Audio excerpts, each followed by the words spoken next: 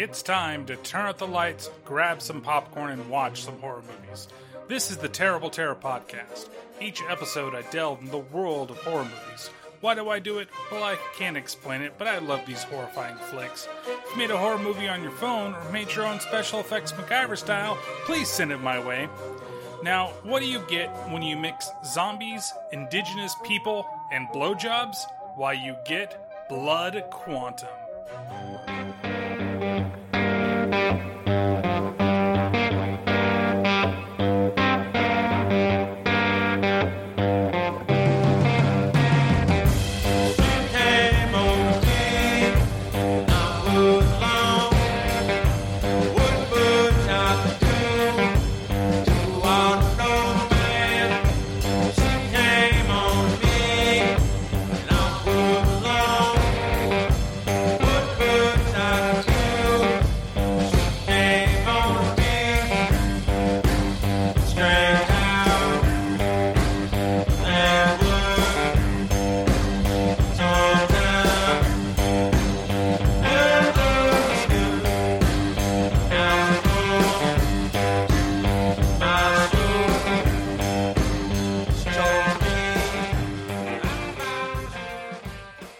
Why, hello everybody, and welcome to another episode of the Terrible Terror Podcast. And boy, do we have a doozy for you this week. So, normally, I try to say it when I can. I'm going to say this right away before I even get into anything on this podcast. If you have Shudder and have not seen this movie, please go watch this movie. Because there's a lot that's going on. There's a lot of really beautiful shots in this movie. And I honestly don't want to ruin this for you if you haven't seen it yet and you really wanted to see it.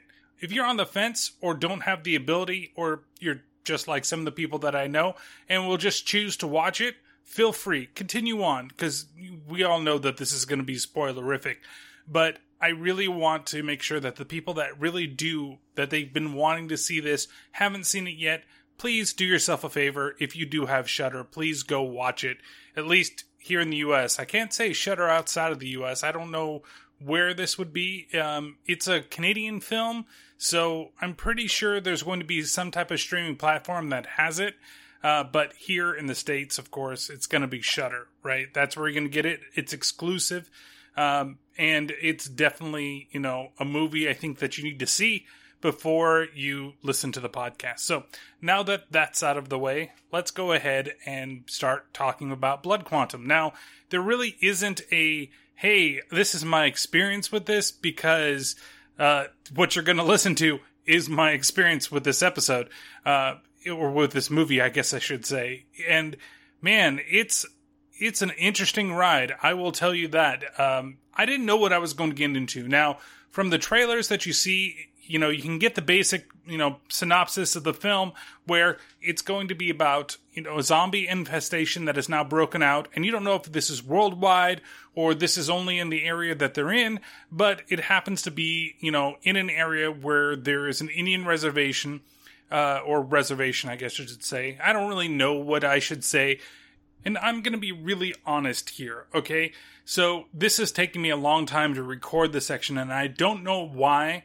And it has to do with the nomenclature that I know that I'm going to use, and I really don't feel like offending anybody in this episode. And I know I've probably done it a bunch of times, and I'm probably going to do it here regardless, but I'm just going to give you the warning right now. I'm not always going to use the right nomenclature when I'm talking about Native Americans or indigenous people or Indians or however you want to say it. I'm not going to be I don't use racial slurs or anything like that. It's not that case. But some people just when you talk about little people, they don't like to hear the word midget or dwarf or whatever they prefer to be called. And for me, saying midget is just that's how I grew up, and saying Indian is how I grew up.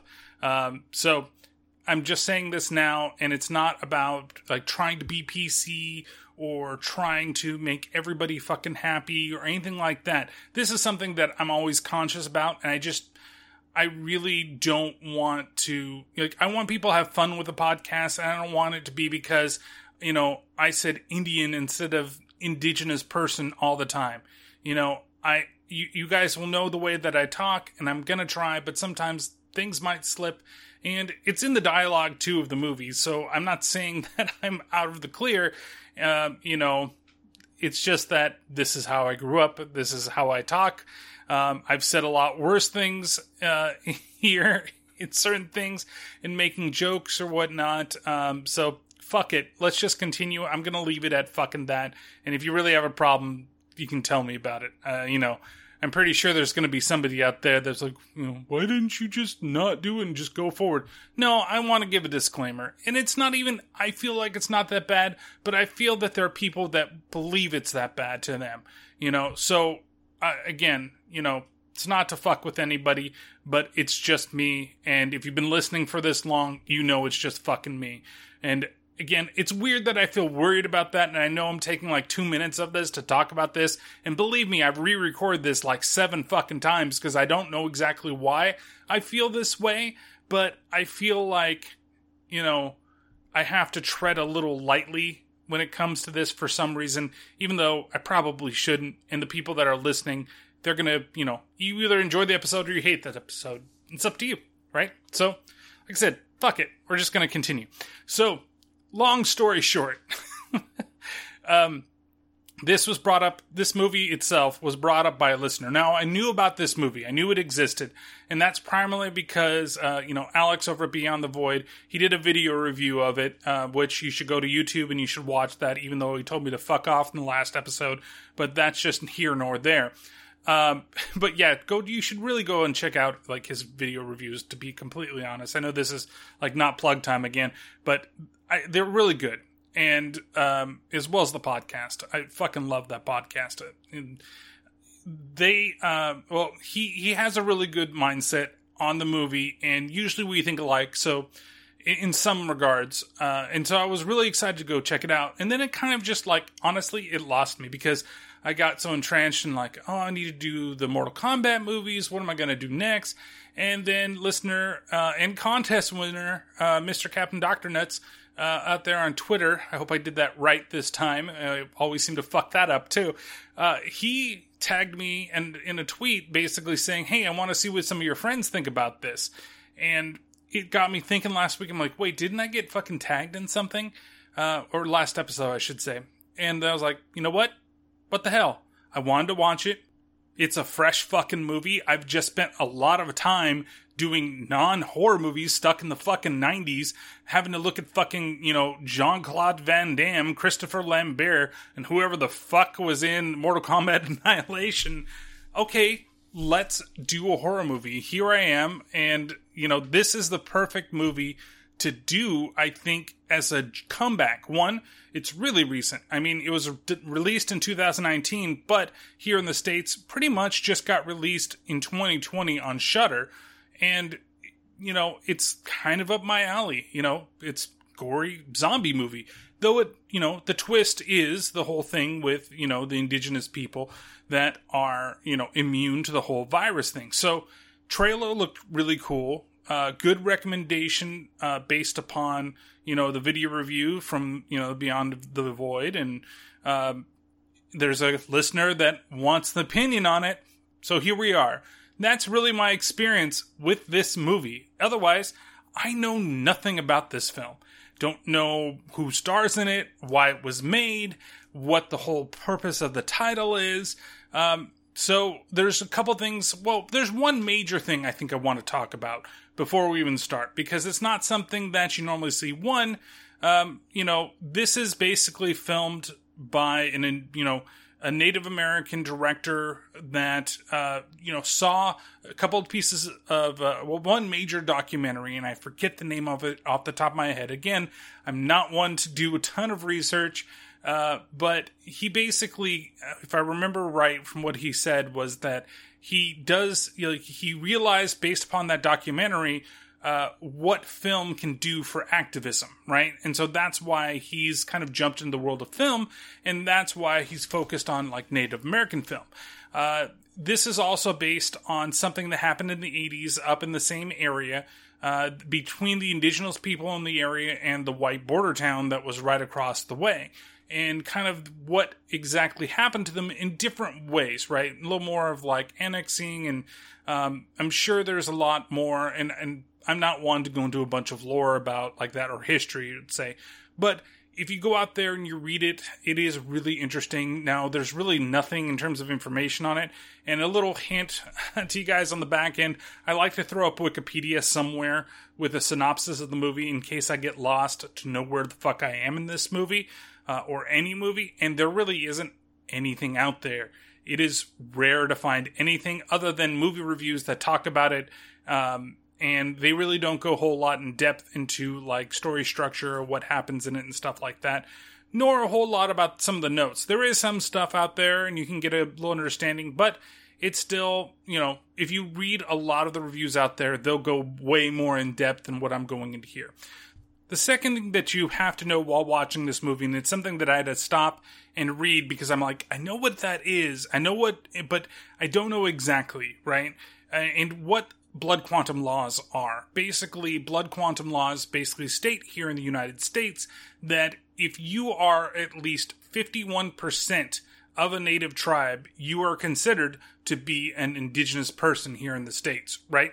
And so that's what he's kind of building off as well, and that's what the play on the title is, because, what happens in the movie, and I don't want to ruin it right out of the gate, I almost did, but something that happens and that you learn about relatively quick is, a big thing for the end of the movie. It's a big worry towards the end of the movie, and it's very interesting that they put that specific in the title for what's going on and as a representation of what is kind of happening in the film in general.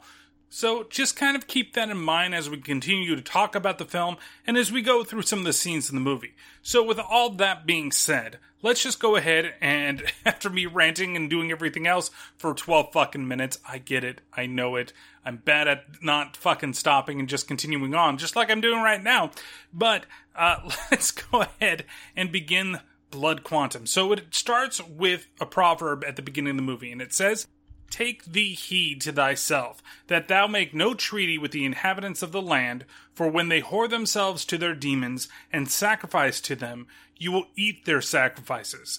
And when you choose some of their daughters for your sons, they will lead your sons to do the same." So there's a couple of things, I guess, that you could take from the use of this at the beginning of the film, and it matters if it's going to be one way or the other. Now, I don't know exactly who said this, proverb or whatever statement or however you want to say it. Was it the white man speaking about the indigenous man? Was it about the native man speaking about the coming in, sailors that are going to come to the land? Which one is it? Now, I kind of take it as more of the first rather than the second. But in the way that the film kind of works out, I think it's a little more of the second rather than the first. So basically saying, it's kind of a weird thing and a weird statement saying, don't mix, right? In a way, in a very weird way. That, if you take them and they're very savage, and they're just, they're not your normal people, or they're not like you, there's a possibility that when they do their savage ways and they take your savage, they take your savage, when you take their savage is what I mean to say, when you take their savage daughters to mate with your sons, then they're going to run off into you and they're going to poison the well. And this can be honestly taken either way. Right? It doesn't necessarily have to be one or the other. It is just that, either you guys should make sure that you guys, because you guys are clean, and if you mix with the other side, then whatever flaws are going to become your flaws, and vice versa. So it's interesting to start it with something like this, especially as we know how the movie is going to progress. From here, we see one of our characters, not necessarily our main characters, but this is the grandfather, and the grandfather is busy fishing out on a lake. We see the reservation, and he's catching a bunch of fish. And then one of the gross things in the movie is we watch him gut the fish. Now, I'm pretty sure that that's not a real fish that he's gutting, especially with what happens, but it's still a little insightful. I'm not used to watching that on screen. I don't know why. Maybe it was just the time of night. Maybe it was the fact that I was trying to finish something to eat and I really didn't need to see that at that specific time. Or maybe it's just because I don't fucking fish, I'm a fucking pansy, and I don't hunt off the land. Okay? I'm pretty sure it's probably number 2, but I'm gonna say it's number 1, just so that I don't seem like that much of a pussy, because people exactly know, you know, you can't always watch bloody movies when you're eating like a hot dog or something like that. Especially when we think about one of the scenes later in the movie. Don't be thinking about eating a fucking hot dog at the same time. But I digress from that. So he catches a bunch of fish, he guts all the fish, and then while he's on the table, after he's thrown a couple in the cooler, one starts flapping its fin, and it just starts bouncing all over the place. It's slapping in the table, it's slapping the base, it's doing all the stuff that a dead fish shouldn't be doing, and then he freaks the fuck out, and we cut away, and we're introduced to Trailer for the very first time. And Trailer is kind of an interesting character, especially an interesting name. When you think about what he is and how they talk about things in the town, you don't know whether or not you're talking about the people or you're specifically talking about what I assume is he's like the chief of police for the you know, Indian side of the world, right? Because everything is separated by a bridge. You have one bridge that takes you over to the townies, or basically the white people, and then the other side that takes you over to the indigenous people. And he has to patrol both sides, but he sounds like he's primarily like concerned, or his jurisdiction is primarily over on the Indian side of things. So he goes up to a farm where there was this one guy that I heard so many different names, and I'm not going to be able to remember them always, except for hopefully the main fucking characters, which I made sure to write down this time, so I didn't fucking forget, except for White Girl. But we're going to call him Fat Guy Number 1. So Fat Guy Number 1, because Fat Guy Number 1 comes back, and I might have a better name for him later on as we talk about him. But he's basically up there at the farm, and the ex of... So there's so many confusing things. There's like a backstory that I want to know that we never really get explained, okay? When we get introduced to Josh, which is going to come next, that's not Josh, that's Joss. I don't know what the relationship between her and Trailer are, other than the fact that they have a son together. That's it. I don't know if it's, they fucked up and he went on to have another son. We'll talk about it. We'll get into it. But there's all this, like, confusing ass fucking backstory that never shows its fucking face in the movie, and that part does kind of piss me off. Like, I really want to fucking know. Like, tell me everything that fucking happened. Don't just start to do this stuff. I know it's to create some sort of, like, weird tension or, like, feeling between the two or whatever, however you want to do it. But I just want to fucking know. Like, be a little more, like, forward with it. That's all I fucking ask. But, and maybe I missed it, and that's my fucking fault. Like I said, there's nothing to, like, inform me where I'm wrong or right on this thing. Depending upon also what my attention span was at the time. So, we'll have to see. So, anyway, he's up, and, they've begun to talk about Joss's dog, who seems like he's gotten into something, and he's not doing very well. What took you so long? Fish Mittens, where is she? Schmidt? What'd you do to her? Nothing. It could have been rat poison in that garbage. That could have been it. These fucking dogs, Trailer. I told you about them. Now I gotta pick all this shit up. Sorry, Gordon.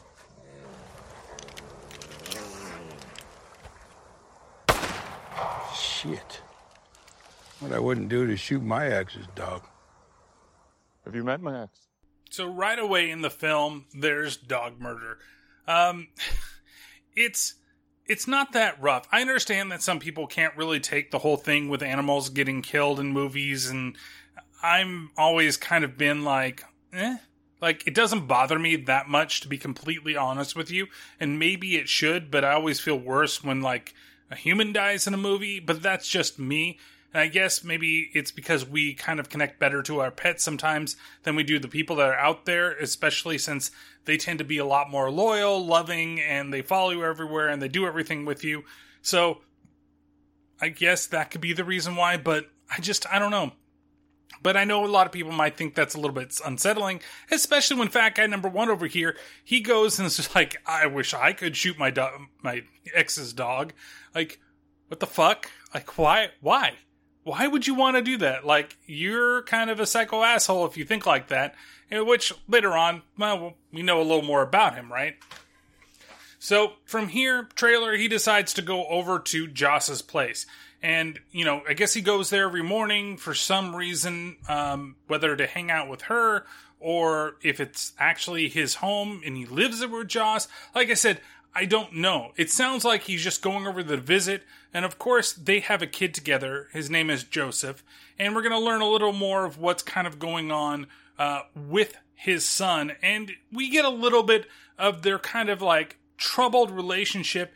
And what I want you to notice is the end of the scene. It relates to, well, the dog. You're a little early. Early for what? You didn't talk to Doris? She's just getting in now. She might have called my place, but I wasn't home. What's she supposed to be telling me? Joseph got picked up this morning. They got him in town and they said they'll only release him to you. Jesus Christ. You think this is us? Just shitty parents? I think he thinks his dad is a fuck-up. It gives him a free pass.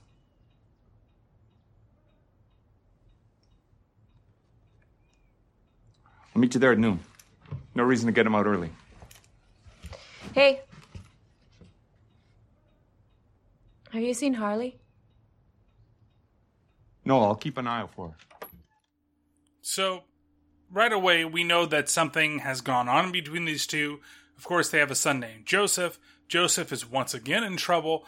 And the fact that she asks about her dog, and then because it's weird. In the last scene, he says, you shouldn't, why would you, when I asked the question of why would you want to shoot your ex's dog? And then he's like, well, you should have known my ex. And so I guess Joss is an ex of his. And then I know that we're going to learn that he has another son, right? Who is the older of the two. And that mom has passed away. So what exactly happened? Did he leave his previous wife for Joss and then they got together and then they ended up breaking up? I really just kind of want to know what exactly happened. And the fact that he has to lie about the fact that, hey, I had to put your dog down. But it's not even lie. It's straight up, I'm not going to tell you shit. Oh yeah, I haven't seen her. I mean, yeah, it is. I guess it is lying. I guess I should say that. But at the same time, it's kind of well, no, haven't heard a thing. And I have to say, the cinematography of this movie, from the way that the world is shot, is absolutely beautiful. When we're outside and we're looking at the reservation and we're following the cars, and the colors that are used are fucking great and vibrant, for even really random scenes. I really like the way everything is set. And you can kind of see that there was love and care in the way that certain parts are presented versus other things where you want to be enamored and you want to see how beautiful the landscape is and how beautiful the home that they live in is. Those are absolutely beautifully shot. When everything kind of goes to shit and you want to show how shit it is, it's not shot as beautiful, but a lot more grimy, which I believe adds to the charm the way the film goes. But this shot that we have here, when he's telling her that, oh yeah, I haven't seen Haley or Harley, the dog, the way that it looks, it's purposely done in a way that it looks awkward. I don't know how else to say it. It's almost like it's purposely done bad. Right? Because he goes up to the mirror, that's facing, and you know that, and he purposely makes sure that he looks in the mirror to look at her. So it's like he's looking at her in the face, but he's not directly looking at her because he wouldn't be able to tell her that, he hasn't seen the dog. It's a way for him to get out of the whole situation. And just the way that it's done is kind of the bumbling nature that Traylor is. Traylor, I'm not saying he's a bumbling comedic, that type of police officer, sheriff, whatever you want to call him, but it's that he's very distant with a lot of things, and he plays the role very distant at the same time. So you get this character that is just weirdly not there and can't really, can't tell the truth, but he doesn't tell the truth because he doesn't want to upset the person that he's talking to. So, and the director himself frames it in that way that you get those feelings out of the scene. So you have to look for more things that he does as you're watching the film, and I really enjoy the way the film is shot in general. Like I said, at least the landscape shots are absolutely beautiful, and it's not just because the landscape itself is beautiful, it's what he's done with the time and the care and the way that it looks that makes it even more beautiful than I believe it actually is. So from here, Trailer, he goes back to his car and he radios into dispatch to where he gets kind of a little bit of a rundown of what's going on in the town at the moment. Dispatch. Doris. Here, Chief. I've been calling your place all morning. I'm at Joss's. Oh, yeah? Not like that. Get on with it. Skip the Hillbilly Annex and just give me the highlights. I'm just trying to get organized. Today's been crazy. Really crazy. Berner called earlier. Said some drunk white guy was trying to eat his chickens, and that if he didn't show up soon, he was going to blow his fucking head off. His words, Chief. Where's Bumper? Where else, Chief? He's in the woods. Bring him down and get him strapped. What else? You know, Joseph got picked up. I talked to Joss already. I'll get him this afternoon. That's not what I was going to mention, Chief. Spit it out. Lysol got picked up with him. Of course he did. This band is open. Keep me posted. One more thing, Chief. Your dad called. He sounded scared. So after radioing in, and can I say how much I love Doris? I think she's one of the better characters in the film, and it sucks that we only get to see her, at the end of the movie in general. Within the last, 20 minutes of the film is when we finally actually get to see the character for the very first time. Otherwise, she's kind of like the wisecracking dispatch person, and she's got some good lines, right away we know something's up because there's a guy that's trying to eat somebody's chickens. It's a relatively funny line, but it's also a foreboding line at the same time, right? What the hell is going on there? Is it just some random bum that just, I want some KFC and I'm just gonna eat your fucking chickens. Fuck your fence. Fuck your grass. Eat me some fucking chicken. Is it that type of guy? Or, is this indicative of what's gonna happen later with the zombie outbreak, right? There's already people that are gonna be going around and eating fucking people.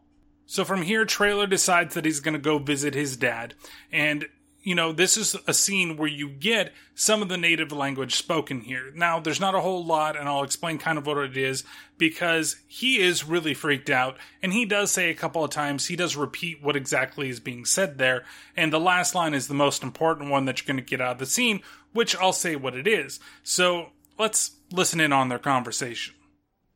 Be your boss. Look inside.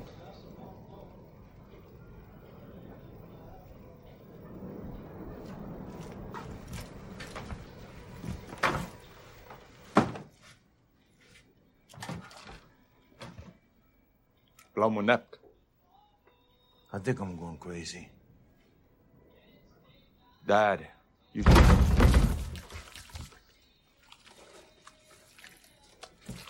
That thing's gutted. I pulled him out of the river this morning.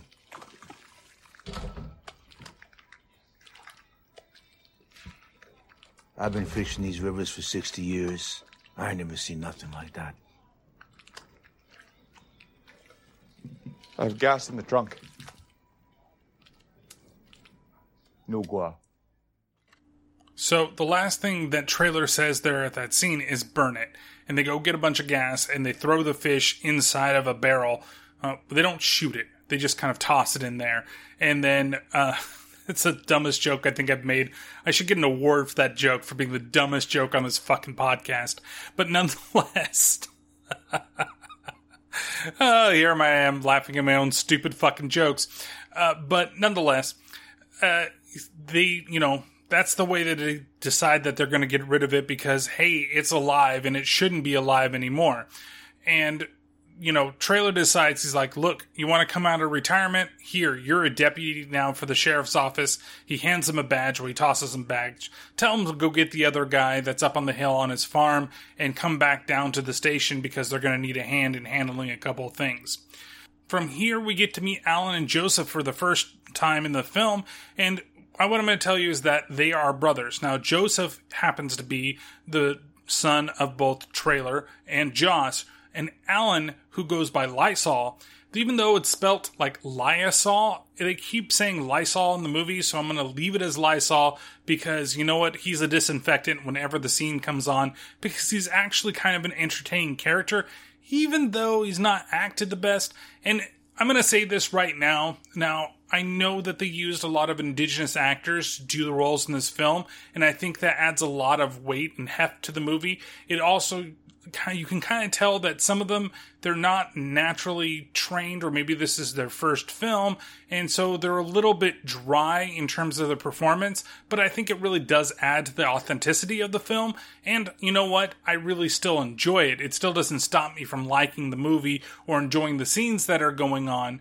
so I guess I cut him a little bit of slack, but the guy that plays Alan is probably one of the better guys in the film, even though he does go a little overboard at times, but I really like when he gets to be a little more subtle, like he does in the scene where you meet them for the very first time inside of the jail cell while some guy is just fucking puking his guts out in the corner.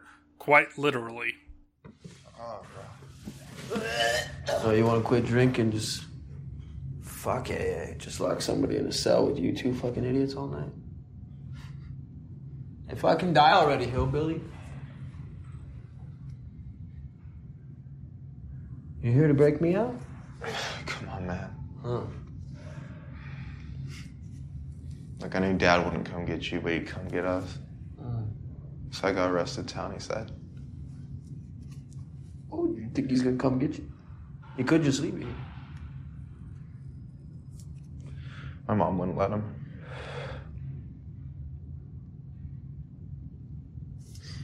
Thanks, man, but I ain't no fucking charity case, and you being Trailer's good, son. Any stupid shit you do, your people are gonna hang on me. Maybe I'm just trying to fuck with my dad then. That's the same difference, Joey. Hold on, fuck! Yo! Get us out of here! So that's when the dude just throws up a ton of blood all over the damn floor, and it is pretty goddamn disgusting. There is one thing this movie is not, and that is short on blood. So this scene, it definitely is not for emetophobes, and if you don't know what that is, I'd suggest you look it up, especially if you have a weak stomach. It might not be for you. But it's weird. We don't know a whole lot about them other than they, are the sons of Traylor, but we don't really know in terms of acceptance what's going on. Like, what is Alan? And especially when they talk about how, your people accept you. So I'm assuming that he actually is, possibly half white and half indigenous people, and he happens to have the blood quantum, and so that he is, more Indian than anything else, right? And when it comes to the film, you kind of make those assumptions, especially as we learn things later on. But I don't necessarily know for sure. All we know is something happened to his mother. We don't know exactly what happened to his mother, and that he is not looked kindly upon by other people by either side. It's because he is, more Indian than he is white. In this case, he's not treated right by either side. If that's the way that is the interpretation that we're supposed to take, because he always kind of he's always jabbing Joseph about this, right? And he's always feeling about that. But it's weird because I don't know if that's necessarily true. Like, there isn't anything except for a couple little small pieces of dialogue that may lead you to believe this. Now, this is what I believe, but I don't know, like I said, if it's actually true or not. And if somebody wants to tell me, you know what? No, actually, it's this. That would be great, because I never got a full grasp on exactly what happened to his mom. All I know is that it was bad that his dad left, and his dad both abandoned his mom and him, and really only, interacts with him because he gets in trouble a lot, and he's there basically to save his butt, because as Joseph said, there's, he's basically getting into trouble, so that way he knows that he's going to save him too, because that's his brother. And Joseph is very strong on family and the whole family aspect of things, but Lysol isn't, because he was abandoned, and the fact that the people of the reservation, they don't really look kindly on him, and nobody really looks kindly on any other person. You've got both sides of the coin here, right? You've got the white people across the way in the tribe, the tribe, the townies, right? And they don't like anybody over on the reservation. Like, they don't come over to help them. They just kind of stay away from them in general. Like, they have their own thing, right? It's that type of, like, old school 80s racism that existed, because this takes place around 81, 82, where it's just like, you know what? They're over there, that's their land, and, I don't like them for it for some reason. Like, it doesn't make any sense, even though, that was always their land, and that's where, they should. I'm not saying that they should be happy that they have it, but the people of the town shouldn't really give a shit. Just fucking interact with the people that are up there. Like, love them like human beings. That's all you can fucking do. Just love your fellow man, right? Instead, you gotta act like an asshole all the fucking time just because they're different than you, and, you have this stereotype about Native Americans that it really is a giant falsehood, though I should say some of that is on force here when you actually look at the Native Americans that are the quote-unquote bad ones of the film and the way they act, and Lysol happens to be one of them. So he's got this, drunken attitude and just doesn't give a fuck about anybody, because it's like he doesn't get accepted by either side of the place that he lives in. Whereas Joseph at least has his family, right? He has his mom who cares about him. He has his dad because he's the good son. He checks on him a little more often than he checks on the lower brother. And the fact that he is full-blooded Indian, if that is the case, he's more accepted by his people than Lysol is. So it's one of those things. And I keep saying Lysol when I think they just keep saying Lysol. And hopefully I'll stop fucking that up for the rest of this goddamn podcast as well. But if not, he's fucking Lysol, and he will always be Lysol to me. So they see the guy throwing up inside of the cell. And of course, Trailer comes, and he comes a little later than he would have. And Josh is a little upset because he was supposed to be there at noon. And he's like, look, I had a bunch of weird things happen. I'm sorry that I'm late. And then they go up to the counter to start getting Joseph out of jail. John, whenever you're ready, man. We don't got all day. Trailer. Hey, Joss. So we got some paperwork for you to read and sign, and then, me and Trailer here, I guess we'll just do that all up just like last time. You know your boy gets arrested more than a prostitute. I'll be in the car. She seems mad.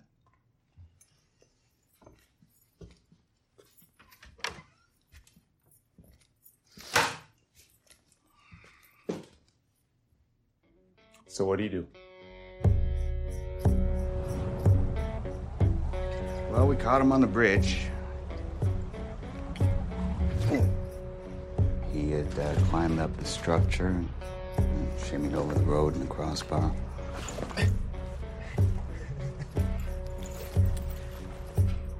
And then he took a shit on the first car that drove by.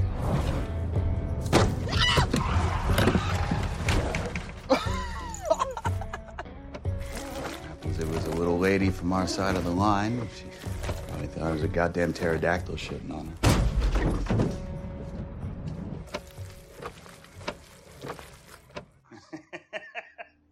Okay, so that shit is juicier than I want it to sound. I never want to have to hear this shit ever fucking again.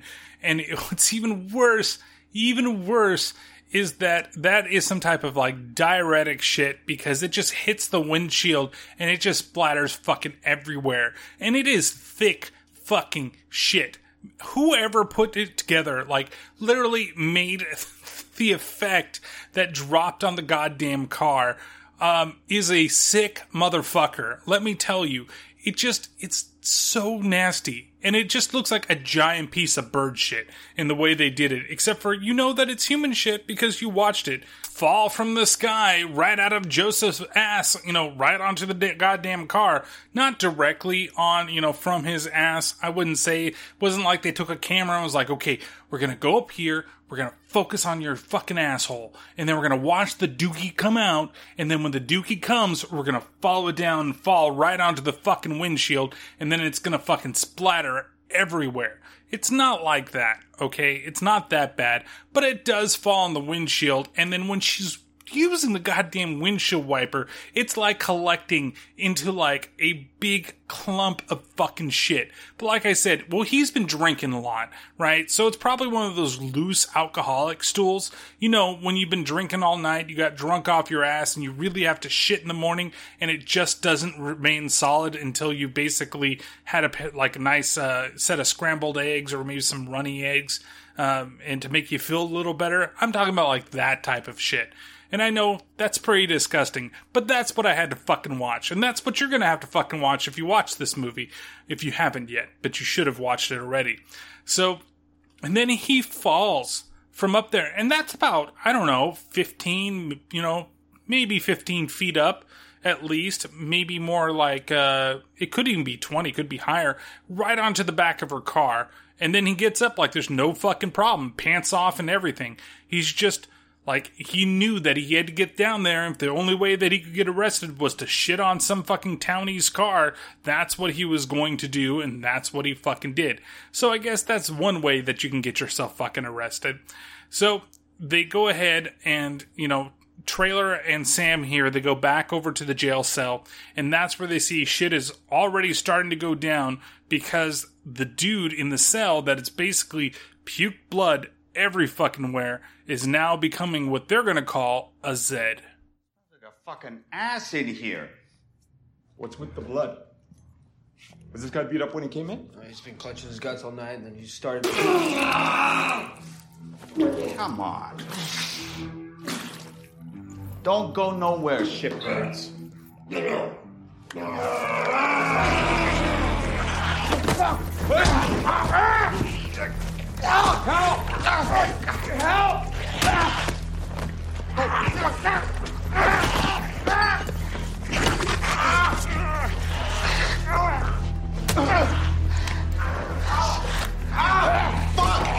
Fucking bitch!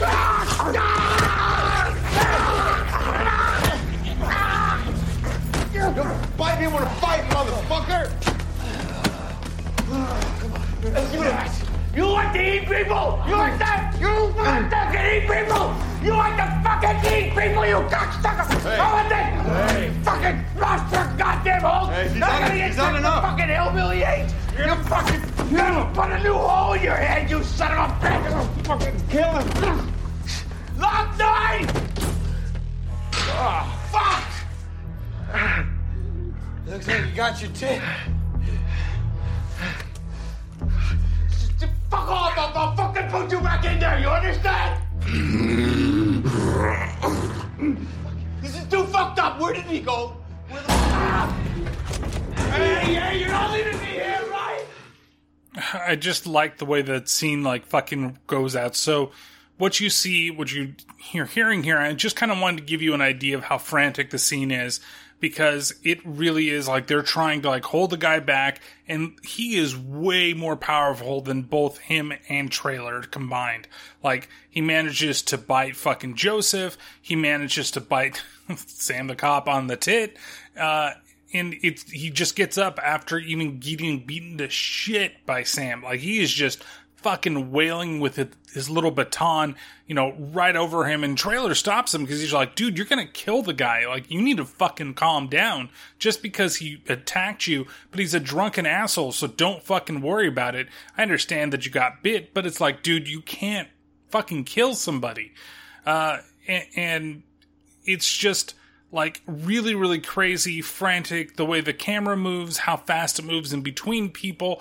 And basically, like I said, he threw up another pile of blood, and then his eyes turn completely white, and he begins just going fucking crazy. Now, I laughed, and I still laugh every time I hear you want to eat people, huh? You want to eat people? Come on, eat people. Come on. Like, okay, well, you're basically telling a zombie to fucking eat you, right? You're basically trying to dress up like Pugsley Adams and fucking sing the dancing fucking turkey song, going out there, eat me, hey, it's zombie day, eat me, my brains are very tasty. You're just fucking encouraging the zombie to be a fucking zombie. Why don't you encourage him to do something different? Hey man, maybe it's not brains that you want to eat. Maybe, it's your soul. You have something heavy on you. Why don't you sit down with the zombie and discuss how he could be better if he just didn't, eat brains all the time and sit on the couch and smoke a bunch of pot and fucking play video games all day, okay? Maybe he's just reaching you out, like, for zombie love and affection. Like, you just have to give him... Maybe he never knew his dad who turned him into a zombie. Or maybe it was his mom that turned him into a zombie. You don't know. You don't know that zombie's life story. You don't know where he's been. Instead, you're just like, motherfucker, eat me, and you're just perpetuating the zombie stereotype. Way to fucking go, asshole.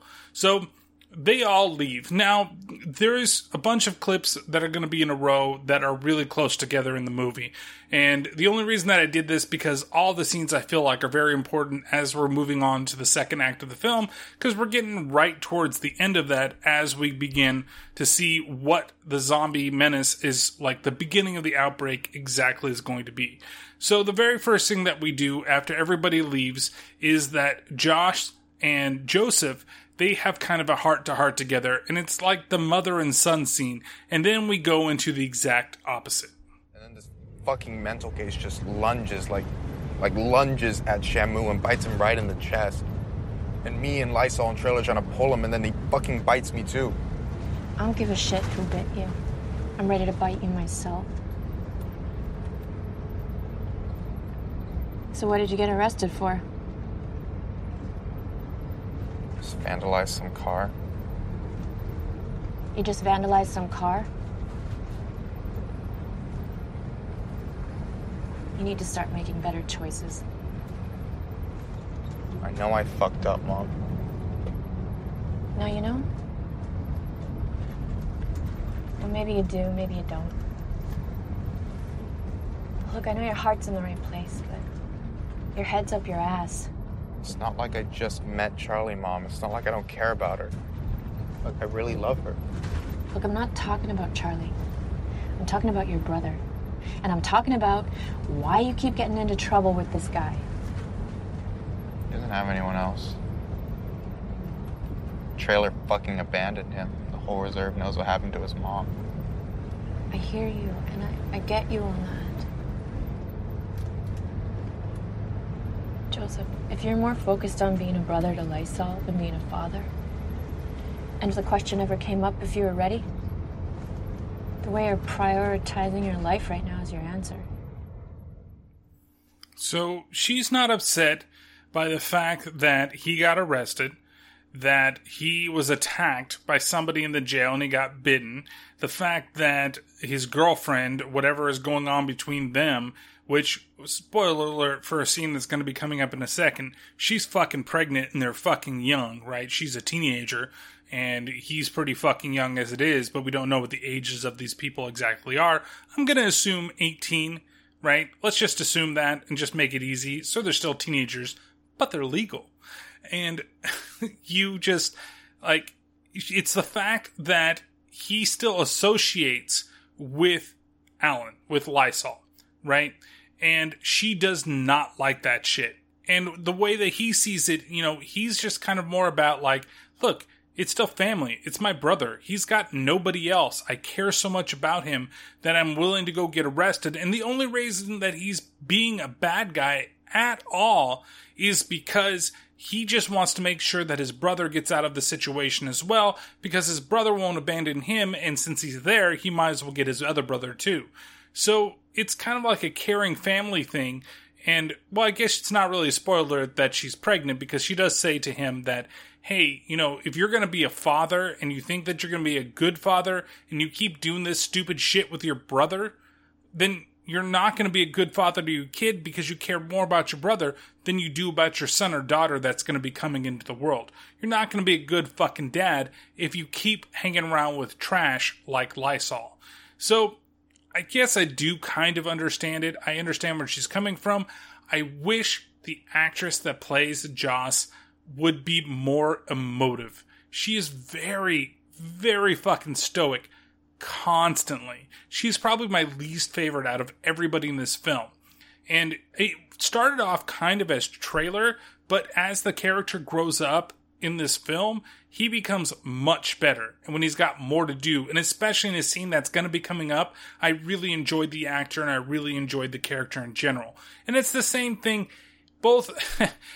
You can tell that Joseph is Joss's son because he kind of acts the same too. He doesn't really show a whole lot of emotion, and especially with one of the scenes later in the movie where he has to cry, he can't really fucking cry.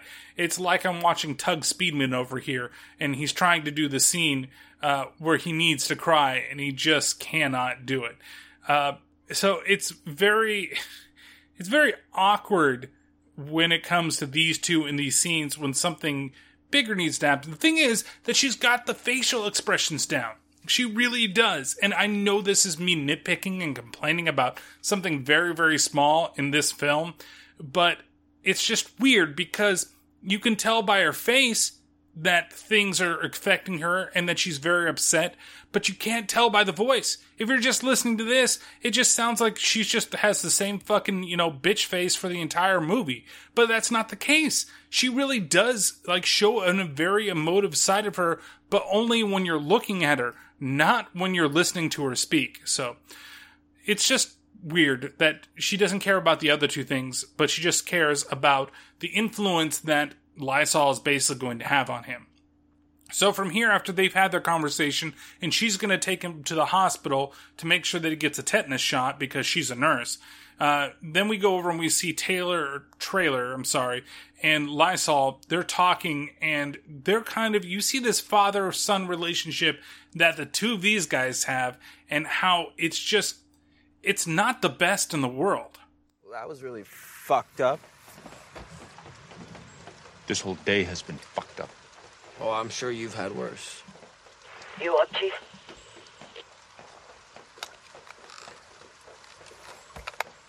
What news?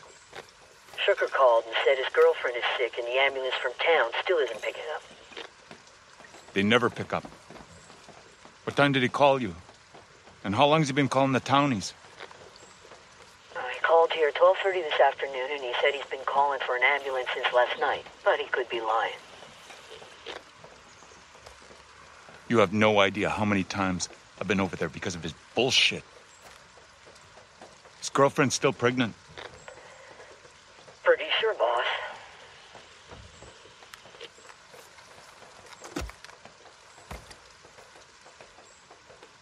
I can't keep bailing you out, Alan. Nobody told you to bail me out. Tell that to your brother. Whatever you think of me, the kid deserves better. Better than what? Either one of us. So at least there's a lot of regret in the voice of Trailer here. I just don't know. It's more or less, again, he's not so worried about Alan here. He's more worried about Joseph, and he wants Joseph to have the better life, even though he's not really in his life, supposedly, or maybe he is, who knows. And well, at least he's trying, because he comes over in the mornings, right? But does he come over just to see Joss, just to find out how he's doing? But he thinks that, you know what, I shouldn't be in his life because I'm a piece of shit. And for what I did to, you know, maybe what he did to fucking Lysol's mother. You don't know. Again, I want to know why. Why does he deserve better, you know, than him? We never really find out. We just know that he tries to make up for it in the course of the movie as everything starts going fucking down. With Lysol, we know kind of that he's an asshole. We can tell. We can tell right away by the way that he talks, the way that he carries himself, the fact that he's drinking a fucking beer as he's fucking driving right across from his fucking cop dad, and his cop dad ain't doing shit. He's just like, I don't care about you. You can do what you want. You can fuck up your life. I don't give a shit. Like, that's the type of, like, action he has, but he really cares for Joseph because Joseph is, quote-unquote, the good son. Or is it because Joseph is, quote-unquote, the pure son? That's where I lean, and that's why I think that there's something with, you know, Lysol's mom being white, and the fact that, you know, he's not accepted, not even by his father, because his father's disgusted by the fact, or, you know, that his father made a mistake and left his mom and got her pregnant because the tribe wouldn't accept the fact that she's white, because of the way the people over there have always treated the people over on his side of everything. So you can make a lot of kind of inferences from him, but that's kind of what I want to believe happened if I have to create the backstory for these characters, for him specifically. But again, I don't need a whole lot of backstory for Lysol because I can kind of get that just based out of his actions and the way that he acts through the whole movie. So from here, we go back over to the hospital and we see that, you know, Joseph here, he's gotten kind of bandaged up. He's looking a little better. And then he runs over to his girl, Charlie, who I guess has been told that she needs to get an abortion because she's pregnant with his son. And that's where we kind of get the C story of the movie, which I guess maybe you can say it's more of the B story of the movie, which is the relationship between Joseph and Charlie and their unborn kid. This is the ugliest waiting room I've ever seen. Thanks for stopping by. I'm sorry.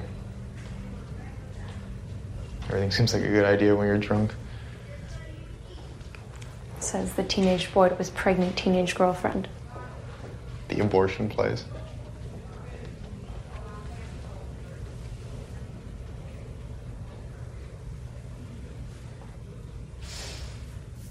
I didn't even tell my dad. Are you embarrassed of me? What the hell happened to your arm? Don't change the subject. I'm not changing the subject. I just want to know what happened. Some hillbilly bit me in the drunk tank. My mom's getting me a tetanus shot. I'm not gonna bleed to death waiting, so can you please answer my question? Are you embarrassed of me? No. Fuck, no. I'm embarrassed of him. He's just embarrassing.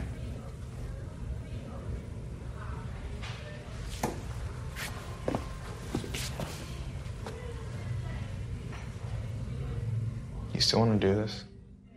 So there's still the stigma that's kind of going on here. And yes, it is 81, so we're putting it in a specific time frame where, you know, the fact that they're going to have a baby together and that, like, he even asked and he's even worried about the fact that is she embarrassed by him? Like, does she not like him in that way? Or the fact that they're having a kid?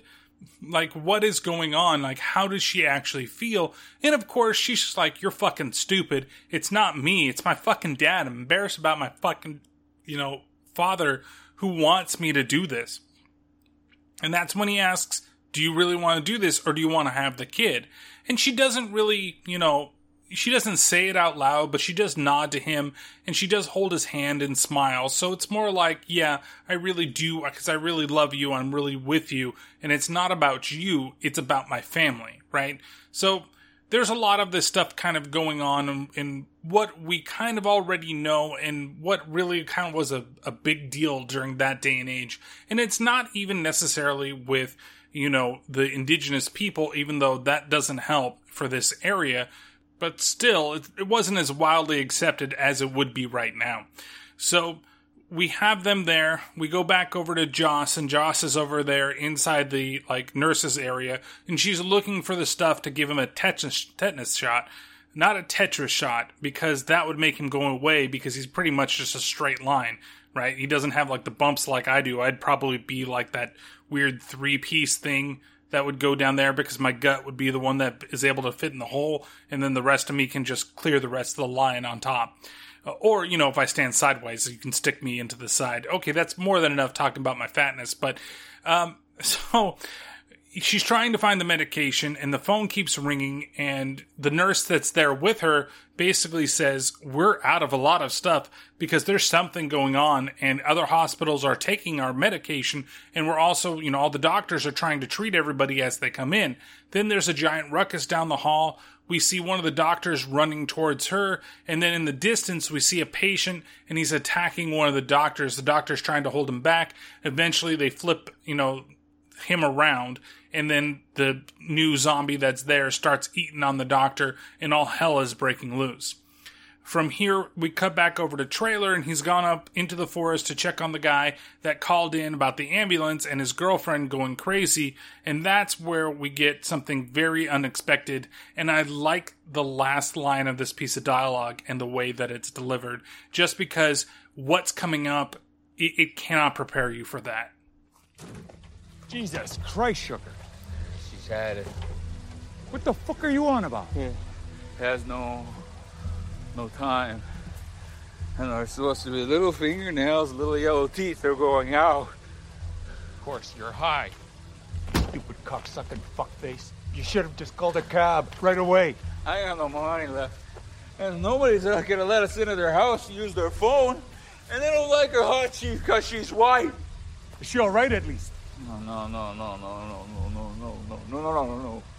She's definitely not all right, chief. I ain't got no more coke here. I don't want any more. I swear to God, if you don't get a hold of yourself, I'm gonna kick your ass off the face of this fucking planet.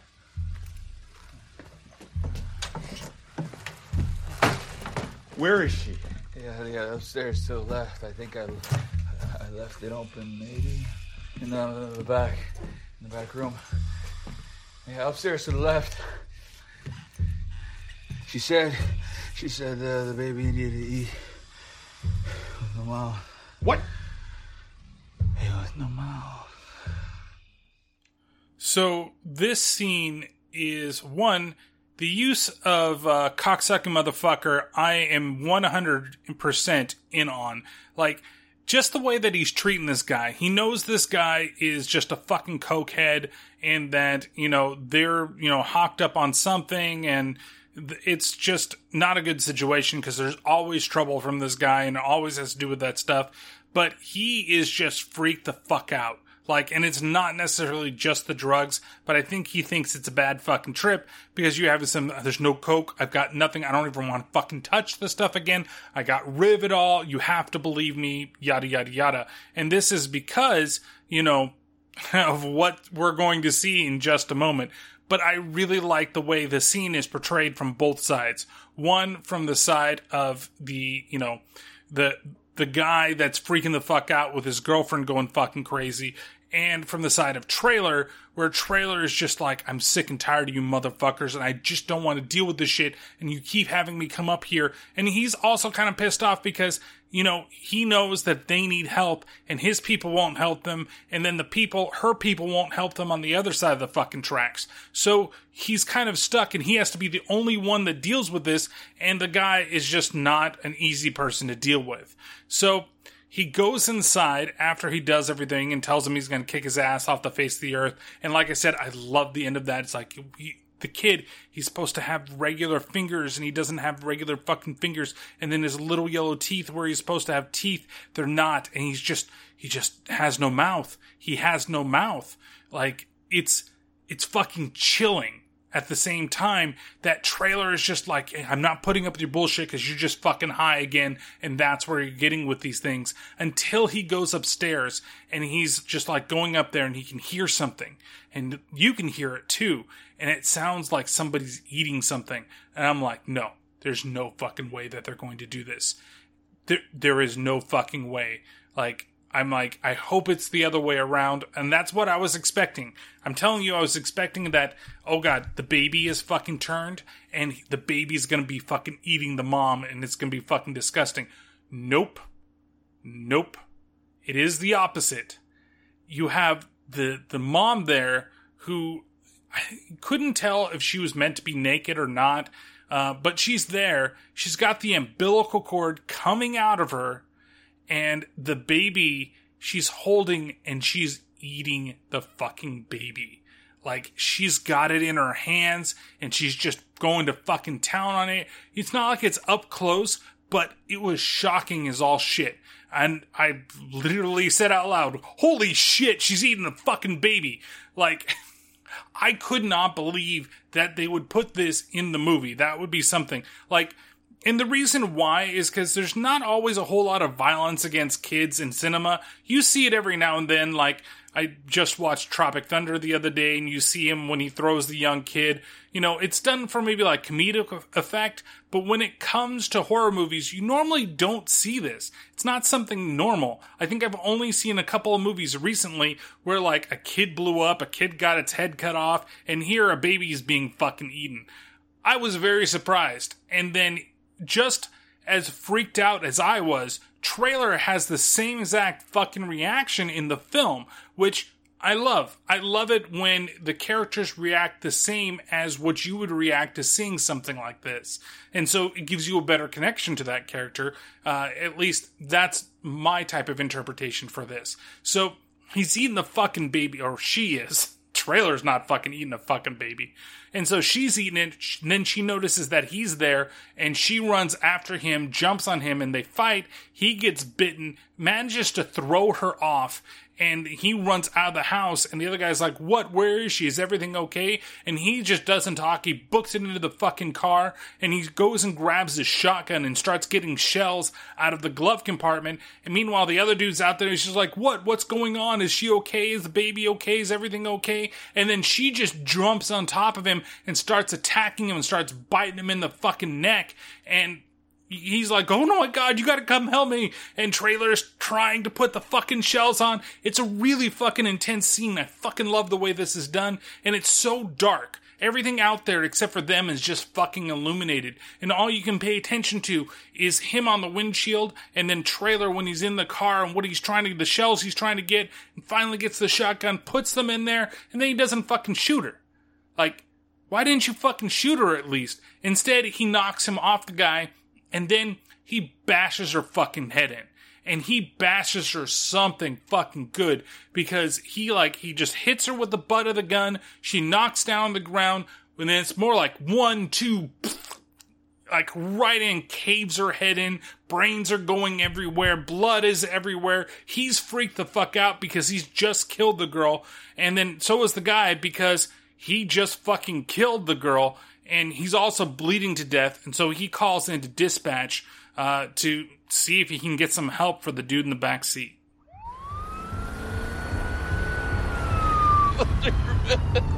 You fucking killed her, man. Shut up!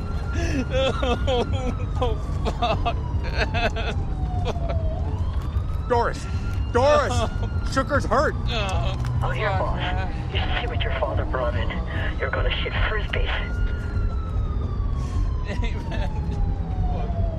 You over here, man? Doris, I gotta bring Sugar to the hospital. There's supposed to be a fucking ambulance. I dropped that girl. I think I killed her. Jaws is coming over in an ambulance. She's talking hysterical, Chief. About what? She's saying, don't get bit, Chief. Don't get bit. And so he's staring down in his hand because he did get bit by the lady there inside the house. So they're rushing eventually to get to the bridge that's in between the town and in between the reservation. And we see that he's trying to get over it as fast as he can because he wants to get to the hospital to take care of the guy that's in the backseat bleeding to fucking death. But as he's going over, he sees the ambulance and it's stopped. And there's a dude that's hanging out the inside. And Josh then jumps out of the ambulance and runs over to him and says, get back, get back. And he's like, what? And she grabs his gun and she lays in a bunch of bullets and shoots the guy right in the head, because the guy that was thrown out of the ambulance all of a sudden comes back to life and starts to come after them. Well, he tries, but he's kind of stuck in the windshield of the ambulance. And then she says that Joseph's in the back of it and they can't get him out. It's really intense because they're trying to, and he almost looks like, I think he gets bit again too. And, you know, because he's got the girl, but also Charlie, his girlfriend's in the back of the ambulance as well. Well, no, she managed to get out. I mistakenly think that she's back there. But eventually they do shoot open the back of the ambulance. Joseph jumps out, but the zombie now lady that's in the back there jumps on top of him and starts going after him. I think it was the doctor that she was talking to earlier in the film. And so she's busy attacking Trailer. Then all of a sudden, in the middle of nowhere, the guy that they went to go get out in the forest, he comes up and he has a chainsaw and he revs that shit up and shoves it right into the back of her dome and just like saws right through her face. Blood is everywhere, you know, completely covering Trailer, spurting out all of the side, and then she falls unconscious or dead on top of him. He pushes her away, and the guy's like, new chainsaw. And I love that character too, and he only speaks in the native dialect that they're using for the film, and so we don't really get to hear a whole lot from him for the rest of the podcast, because he doesn't speak much. He's very stoic. But, you know, in some of the scenes that he's really important in, they're more like action scenes than anything else. So he, you know, saves the day, saves Trailer, everything has gone to shit, and then we fade up into the sky and we go to 6 months later. And 6 months later, the world has gone to shit. Like, at least in the area that they're at, everything is run down. There's burnt out buildings. There's a bunch of cars that are all crashed on the street. And then there's a barricade that leads from the reservation over into the town that's there. And we fade in on, you know, the new bunker that's been set up by Trailer and everybody else that's there. And we see that, you know, there's people outside on patrol. One happens to be Lysol, and the other one happens to be a little girl, and he's found, not a little girl, a young lady, and he's found something that he thinks is going to be the best thing for him in the world on getting chicks. Check this out. Found a whole box of these, and this is the only one that didn't have blood on it. Could probably swap a blowjob for this. It's cherry flavored. Fuck, you could get a blowjob from anyone. It's probably the last cherry-flavored powder in the world. I'm eating this. Sugar's coming in with Joseph, Charlie, and 3 boat people. Everyone behave. Oh, to you who are highly favored. No shit. Hey, Doris, that's my little brother, so I wouldn't harm a hair on his head.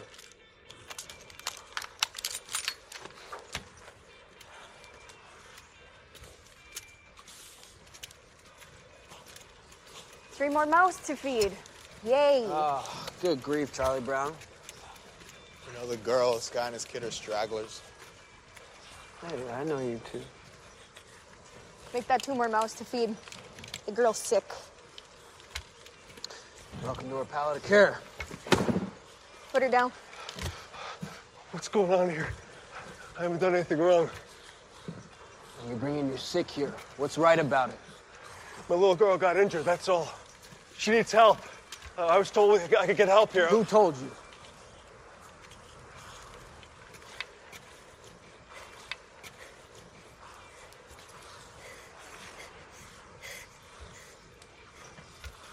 Oh, wait a minute.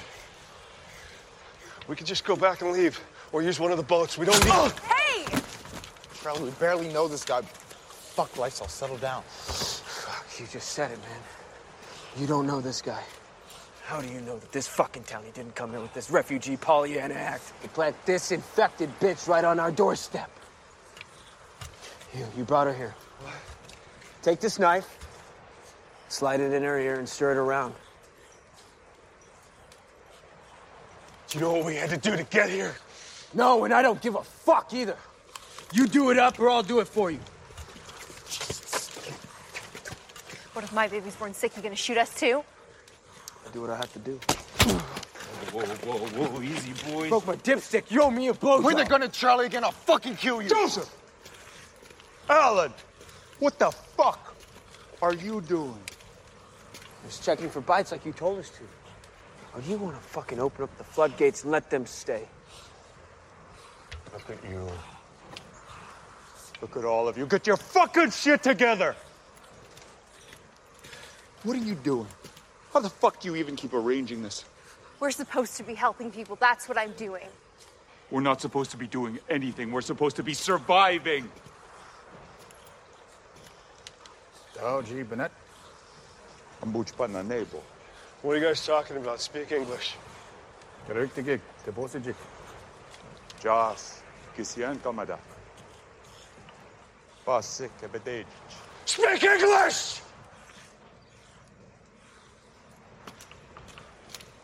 Your girl's been bit. She can't come in here. She'll put everyone in danger. You should have said something. I heard that you could cure bites here. I should have been honest about that up front. But look, he's been bit. She stopped on her breathing. So there's a lot to take in that's going on in the scene, but basically the gist of everything that's going on is, one, he found himself some fun dip powder, cherry in fact, and that is going to be the key to multiple blowjobs because everybody wants fun dip powder, and if you haven't had that and it happens to be the last in the world, then that's what's going to get you fucking laid, is going to be some like candy powder shit that you're probably just going to snort up your nose.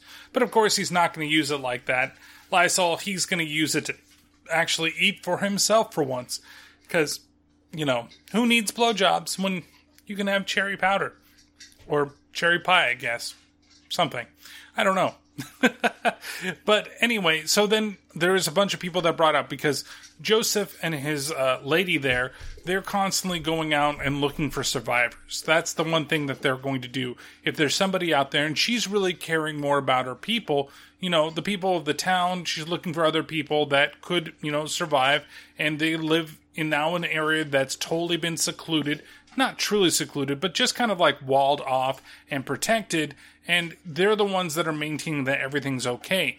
And Lysol really does kind of have a point here. He's just like, you know, you bring these people in, especially this guy, who obviously has somebody that's infected because she's sick and she's wounded, you know, you can't bring them in here, and what happens if you let them loose? If you let them loose, they're just going to start killing everybody, and especially if you have a ton of white people and not a lot of people, because it's obvious that they are immune to this whole thing, because each one of them has been bit in some way, shape, or form. Whether it's, you know, Joseph being bit twice by random people, you know, Lysol being attacked also in the jail as well, but he didn't get bit, Trailer being bit but totally being okay. Everybody, you know, it doesn't matter what's going to happen to you. You still could get killed by whatever that is out there. So he does have a point. And then, you know, when Trailer comes out and he's just like, yeah, I agree, but we still need to take care of people because they're people, right? And so, but we need to deal with people that have problems. And that's when they find out that she's been bitten, you know, and they're like, look, we're going to have to kill her. That's the only thing that we can fucking do. And, you know, that's what they're basically talking about when they're speaking in the native language. And the guy's, of course, getting upset because, you know, like, speak fucking English, because he doesn't know what's going on. And it's kind of like a double-edged sword there. It's probably one of those things because he wants to know what they're talking about, especially everybody got upset the fact that she's been bitten. And at the same time, it's like, you know, it's a little showed upon them like, look, you know, you need to speak what I need to speak. Like, it's kind of showing both sides of the thing, even though the literal sense of it is more that she, you know, is not doing well and they're talking about killing her, and that's what I assume they're actually talking about, but not telling him straight up. So they basically, you know, usher him inside, and this wall that they built so far for this little encampment they have is kind of crazy. You know, it's all different types, like sheet metal, it has a gate and everything like that. It even has its own little Lieutenant Dan zombie outside with no legs, because he ain't got no legs. Right there, just fucking dangling and squirming around. I really liked the little practical guy that they have there and the makeup that they have. The practical makeup in this movie is really fucking excellent, and all of the kills are basically practical effects, so it's worth your time at least to watch for that stuff. So that's when Trailer comes out, and Trailer, he does his whole thing, and that we gotta make sure that we protect these people. It sucks, there's more mouths to feed, but that's the way that it goes. Lysol's not very happy about it, and he does point a gun directly at the belly of, Joseph's girlfriend when she claims that, what are you going to do when my baby's born? And he's like, well, if it's one of them, I'm going to fucking kill it. It's what I'm going to do. So Lysol, even though he's an asshole, he's kind of a practical asshole, right? He has reasons right now to be. He's been rejected by both sides. He happens to be immune, and he's worried that if there's too much of this going on, that it's going to kill everybody.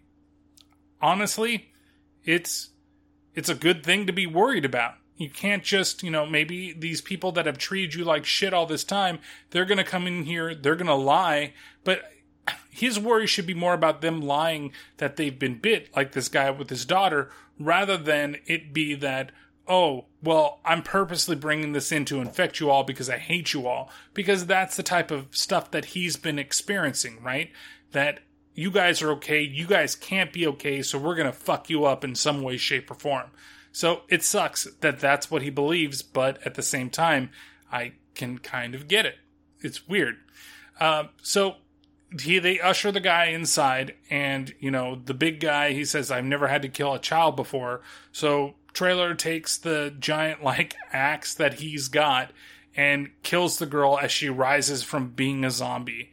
We go inside, and we get a little more, from that girl that's on the outside there with Lysol. And actually kind of talks about a lot of what I've talked about before, especially when you hear the story of what exactly happened to her. It was the dogs that got my family. I was sentimental about my dog. Turns out, immune to the plague doesn't mean immune to being eaten alive.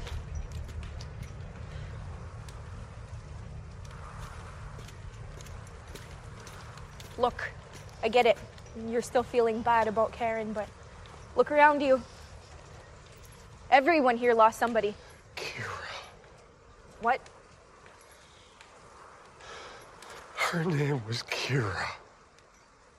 Zed. That's just Zed, not some little girl. It's better to, not look at them as whatchamacallits. People. Are you fucking crazy? You can't bring that here.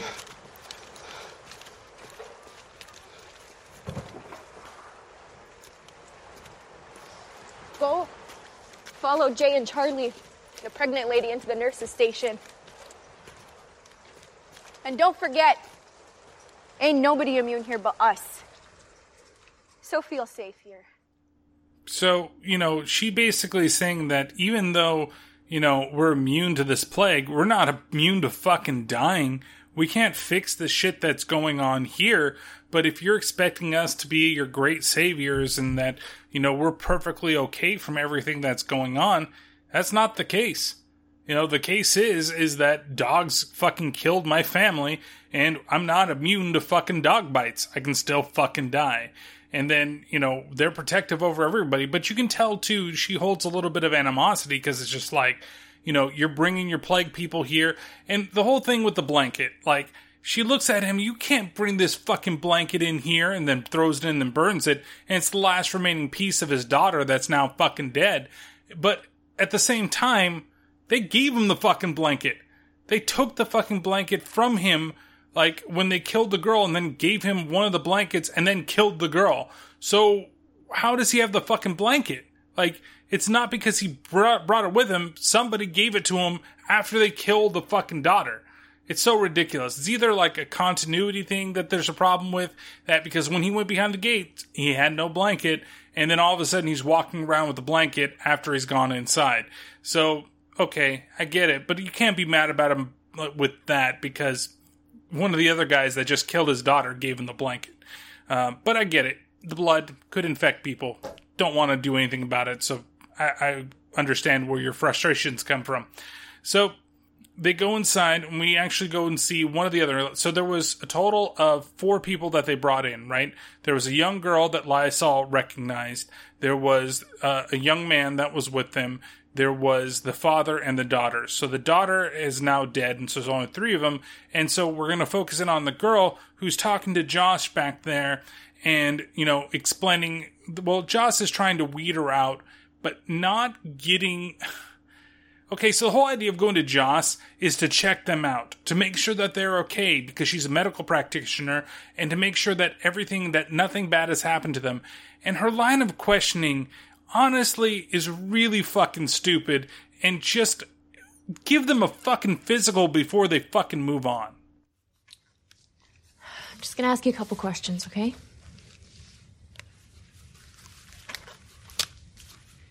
So how long were you out there for?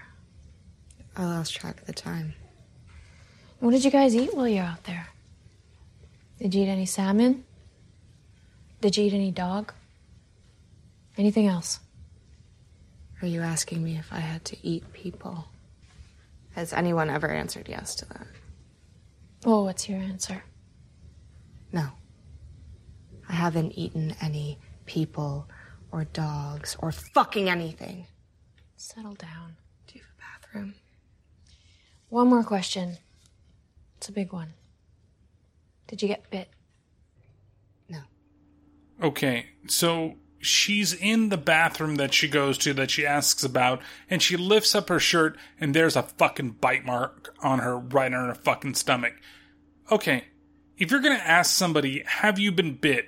And then you're not gonna fucking follow up on it with looking at her. Okay, you know what? You're a girl. I'm gonna give you a quick physical just to make sure that you're okay, and I'm gonna look for fucking bite marks before I let you in this fucking camp. Why wouldn't you do that? It doesn't make any sense to me. And she's going to be the fucking cataclysmic event that's going to fucking happen, that's going to fuck everything up. You know it right away. There's 2 things that you know that are gonna fucking happen, and we'll talk about the other one in just a few minutes when we get back to Charlie and fucking Joseph being by themselves again. But you probably already thought about what that thing I'm gonna talk about was when the first time they fucking talked. But... well, and the first one being, is the baby going to be immune? Okay, that's just a common theme. You could have thought about that there, and they do it, but I'm going to talk about something else. But why? Why wouldn't you fucking check her?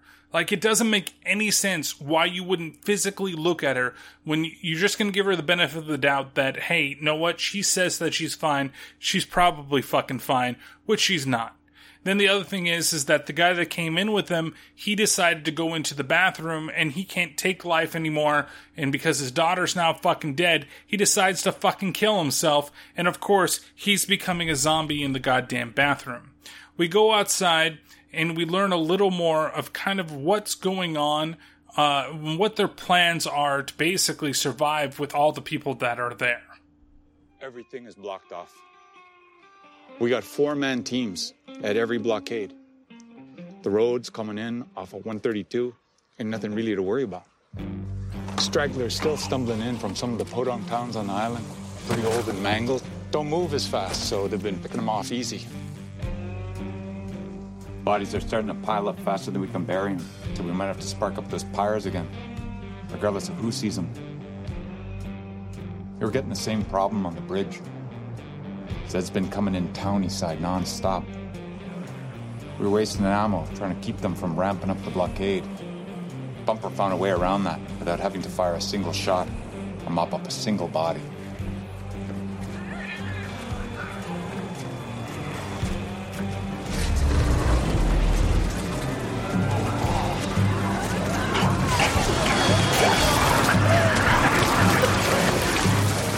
The bigger problem than the dead walking around townies, the live breathing ones.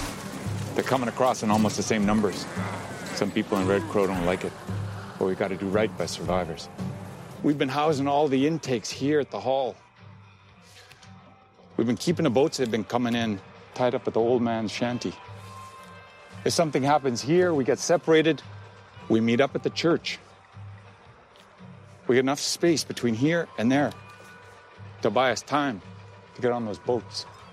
We wait this thing out till winter.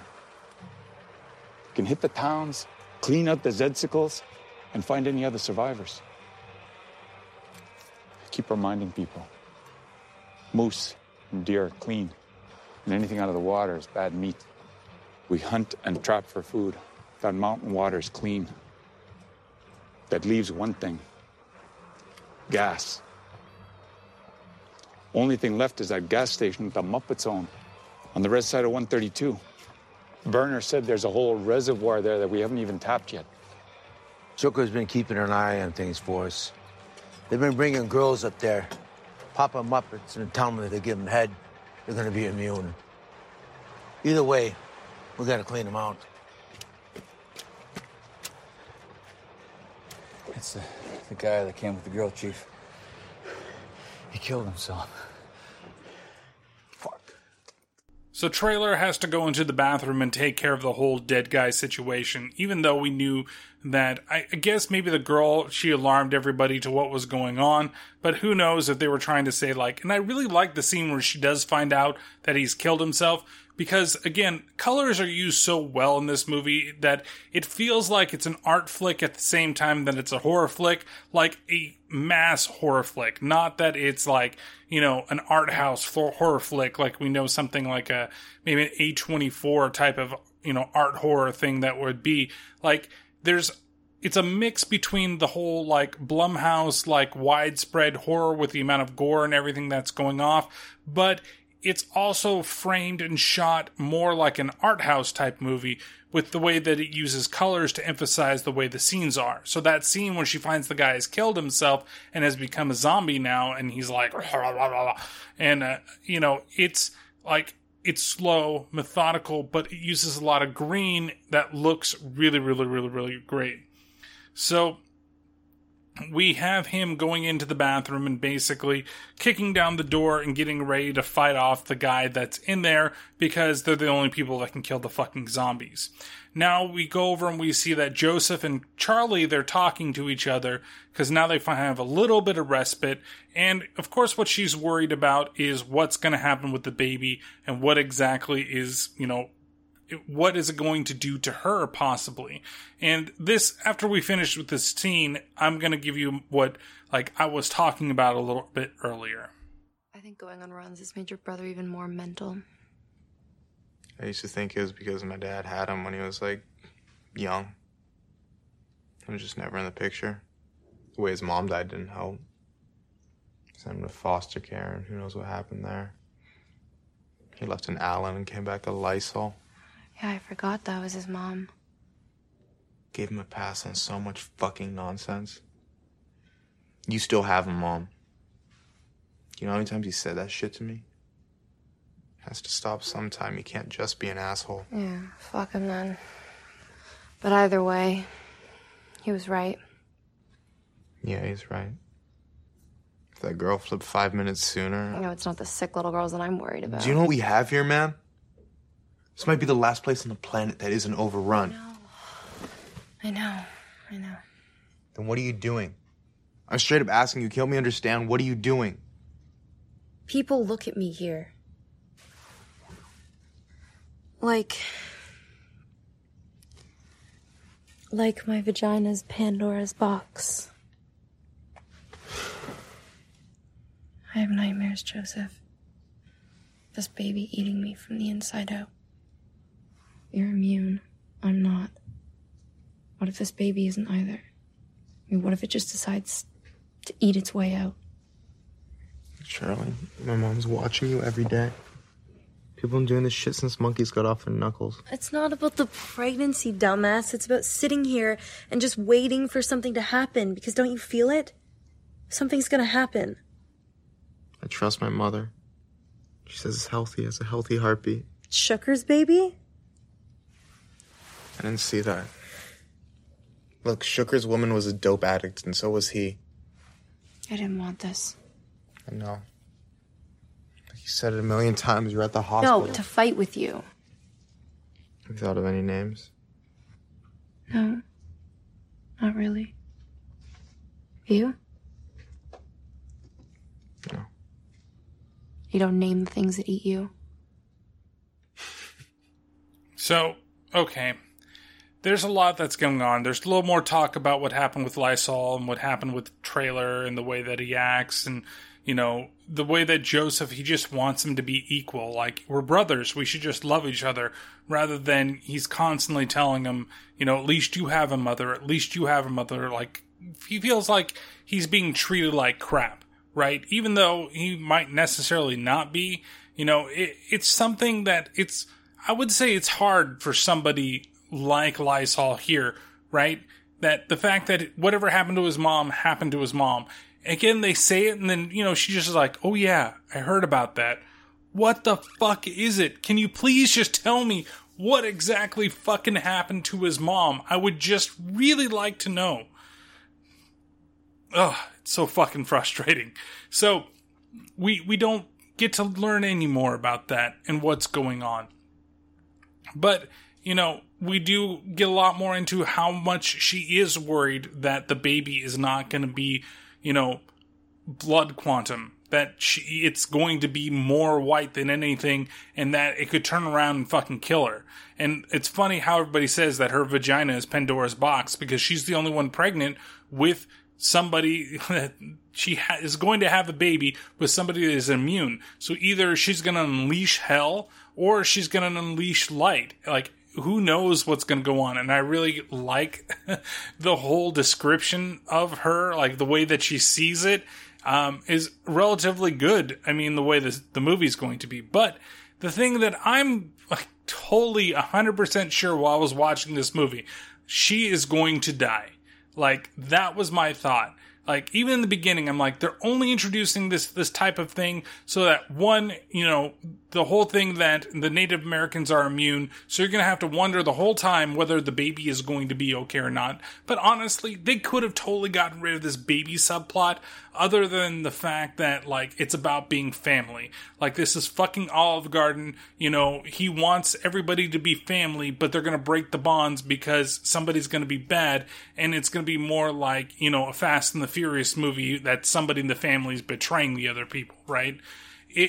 Instead, like, the thing is that I also had in my mind and in my notes is that she has to die. Like, if we're going to play this in the way that it seems that's going to go, one of two things is going to happen. She's either going to turn before the baby is born and they're going to have to kill her, or she's going to give birth and then she's going to die and then they're going to have to kill her. So in one way, shape, or form, we're going to see her die. Who is going to kill her? I don't know. Now, we already saw one person, and they mention it as earlier, like, you know what happened to the other person's baby? Yeah, but they're cokeheads. Like, no. The baby was more white than anything else, and that's why the baby came out dead. Like, it was born stillborn, and then it turned her, and she ended up eating the baby and turning everybody else. So, it's like, you know, you're healthy, baby's healthy, everything's going to be fine. And of course, she has her worries about everything, which further cements the whole thing that she has to die. So, from here we go back outside and we see that Traylor, the grandfather, and the other fat guy, not the first fat guy, but the guy with the chainsaw, we'll call him Chainsaw Fat Guy. Chainsaw Fat Guy, they're all going to go into town because they need to get more supplies. And they're talking about it earlier. You heard them that there's going to be, or there's a gas station that they need to get to, so that hasn't been tapped yet because they're running out of gas. So they're all going to go out there. They're all going to raid for some supplies. And meanwhile, you know, we see Lysol, he's coming back. He's bringing them some more ammunition for what they're going to do. And there's a little bit of a, you know, discussion between them and what's kind of going on out there. Little 302s I could rustle up. James got more, but I can't find her drunk ass. I don't plan on using him. We should have ran that fool off the reserve when he was alive. I thought Rob Muppet was from here. Everyone thinks that. But that family's not from Red Grove. Speaking of which, what about this place? Some of these fuckers ain't local. Never seen a brown person since their grandparents owned one? They outnumber us, too. How long before it comes to pass they get tired of being herded by a bunch of Indians? We got all their guns. And they're all too civilized to shit any place that doesn't have a door. What the fuck are they gonna do? What the fuck are they gonna do? One of them can come in here and infect this entire camp. It takes one, Traylor. Joseph Pet Townie keeps dragging them in here. Hey, fuck you. Every one of these motherfuckers is a time bomb! That's why we have a wall. Anyone flips in here, this place is a fucking shooting gallery. Fucking Peaky and Maynard up there. They couldn't hit water if they fell out of a boat. About what, 100 people here? That's 3 plus G's for every swinging dick we have. We don't have enough bullets, man. You don't have to reload a sword. Fuck this shit. So you say the res is clean. So be it. This is on you. When these bingo bunnies go south and cheese. Get word round, Jay. The res is clean. We got celebrating to do. Party at my place. Taking this gas from my fucking car. Hey! Let him go, Why? because he's not wrong. Follow him. You see, that's what I've been saying. Lysol isn't wrong, he's just an asshole about it. Even in the situation that's going on here, like he's becoming more and more paranoid, and he's also looks like he's becoming more and more of a drunk because there's nobody to hold him back anymore. There is no law, right? They're all holed up, they're all just trying to survive, and he's going on like the right way about it. Like, we can't just keep taking these people in. I understand that they're people, you know, but I don't know if he necessarily understands that they're people. That's maybe the distinction that's kind of going on here, is that he's just like, they're another mouth to feed. They hated us anyway. Like, do you think that they're going to come here? They're not even from around here. They're from all different places. Like, it's one thing to be from the area and seeking our help, but it's another thing not even being from where we're at, and yet you're still like, oh, okay, another fucking mouth to feed, and we don't have it. And then that's where he's just like, you know what? We're just gonna go fucking party because everything's okay, but everything might not be okay. And we know as an audience, everything is not gonna be okay because that one bitch is a fucking liar and she's fucking bit, and Joss is a fucking idiot for not checking her for fucking bites by giving her a fucking physical and looking over her fucking body. Like, you gotta prove to us. You wanna be here in this place? Prove to us that you haven't been bitten. You know, unless, of course, somebody, like, went down on her or fucking bit her in her vagina somewhere. I don't know. Maybe he likes to eat ass, and he took it too literal and bit her in the fucking ass. You don't know what zombies want. Zombie love. I'm telling you. Just need to go hug a zombie. Everything will be okay. So, they went, you know, they decided to go out, and I love that the grandfather says, let them have their party, we party in our own way, and he gets his fucking samurai sword. And it's like, it's like that episode, I know Dave is gonna give me shit for this, because I always seem to reference the fucking Simpsons, but it's like the fucking Poochie episode, where, you know, they see the firework factory in the fucking distance, and all you want to do, all Milhouse wanted to do, was see the goddamn fireworks factory. But then Poochie fucking showed up, and they never fucking got there, and the episode was over. So, he has a fucking samurai sword, and he looks like he's gonna be fucking badass with that shit. So, I hope to God that we get to see him use that fucking samurai sword and be a fucking badass with it. Because that would make me fucking happy. And I love that this is never going to run out of bullets. Shashink. So, it's not a schnicket, okay? That's only a Wolverine thing. But, nonetheless, so they go off to party. He tells, you know, you need to make sure that you father your brother, and which he does. And they go off to, you know, go hunt down some more supplies out there. Maybe hit up that gas station that has the, you know, reserve supply of gas that they all need. So we go over to the party now. Everything is raging. And we get probably one of the most real fucking conversations from Lysol while he's getting fucking drunk and high off his fucking ass. Listen, I'm glad you came, man. I wanted to tell you I shouldn't have put that gun on your lady this morning. Say, you're punching me in the face. This means you're gonna be a good father. It's the weed talking. It is, but it isn't. I felt shitty about it, man. I think it's just more about Dad and our bullshit. It's never gonna change. It can change.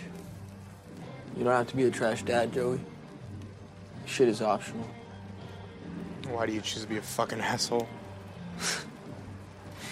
Give me my fucking joint back. Did it ever fucking dawn on you that I'm not someone to look up to? If you have to get arrested to spend time with somebody, it's just fucking worthless.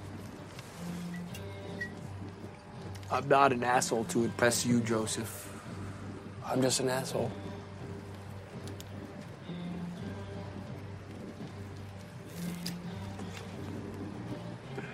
Sad. Find out family ain't shit. I don't think you're shit.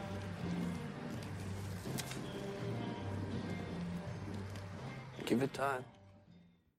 So the line that I like a lot in this little scene is where he basically says, I'm not an asshole to impress you. I'm just a fucking asshole. Like, it's the most real line in this entire film, other than when Trailer said, he doesn't deserve this. Deserve what? He doesn't deserve, us to even know us, like that type of thing. I don't know why I don't remember that line exactly, but that's another one of my favorite lines in the movie. But it's just absolutely crazy. Like, he's basically saying to him, like, I'm not worth anything, and you should look up to me, and you don't have to make the mistakes that our dad made where he wasn't there.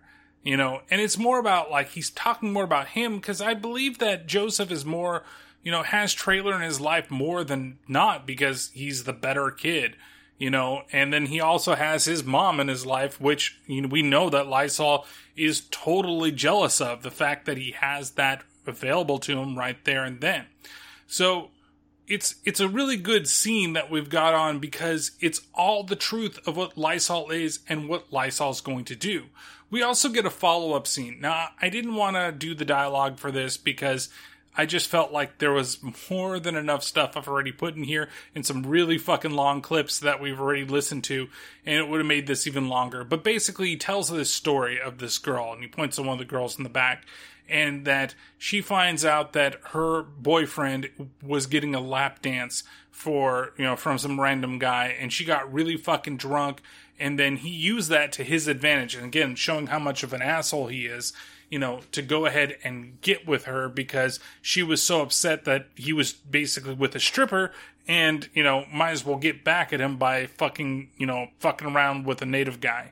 And so he finds out that, she gets a call from the police station. He's like, he's going down on her, and he was like, she was really wet. That was like, oof. That just makes me uncomfortable even talking about it a little bit. Just the way that he describes it in the movie. And then, so the guy gets arrested, and because he's an asshole, he's like, I'm going to go down there and I'm going to go check it out. And when he opens the door of the police station, like, he's like, I get arrested. And they're like, what? What did he arrest you for? He's like, fighting. But he's the thing is, like, I wasn't fighting. I wasn't doing anything. So, and it's like, what? And when you see him walk in, you see him from behind, you see the four cops, and then they come over him.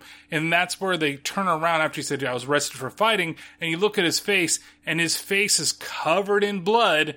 And that's because it's period fucking blood all over his face. So he got arrested for fighting because he had gone down on the girl while she had her period and was bloody all over the place. So, yeah. That's the scene that you get to watch as well, where there are two things I didn't think I was ever going to see in this movie. That was the shit scene and now the period scene. It's fucking it's funny. I'm going to be honest. Both of them are actually relatively funny, but it's scenes that I didn't necessarily need to see. And, he's portraying it as, well, look, we don't get a fair shake because they automatically thought I was fighting because I was Indian, because I was, this is the place I am. But he just went through. He's an asshole. He's constantly getting into trouble because he's a fucking asshole. Not because he's somebody indigenous, but because he's a fucking asshole. I mean, it probably doesn't hurt as well, but them's the shakes. And that's what's going on. So he tells that story, and then he goes off, and he tries to get a girl to go back with him. We cut over from this to see what's going on with the three old guys, Trailer, Chainsaw Fat Guy, and the grandfather. And they're going into the place and they're preparing the whole thing. I think that Sugar's with them too, the guy that had the girl that turned on him, and now he's all of a sudden like a clean badass 6 months later. And he's been helping out the sheriff's office and everybody there at the little encampment that they got. So they're all getting set up and basically getting ready to go.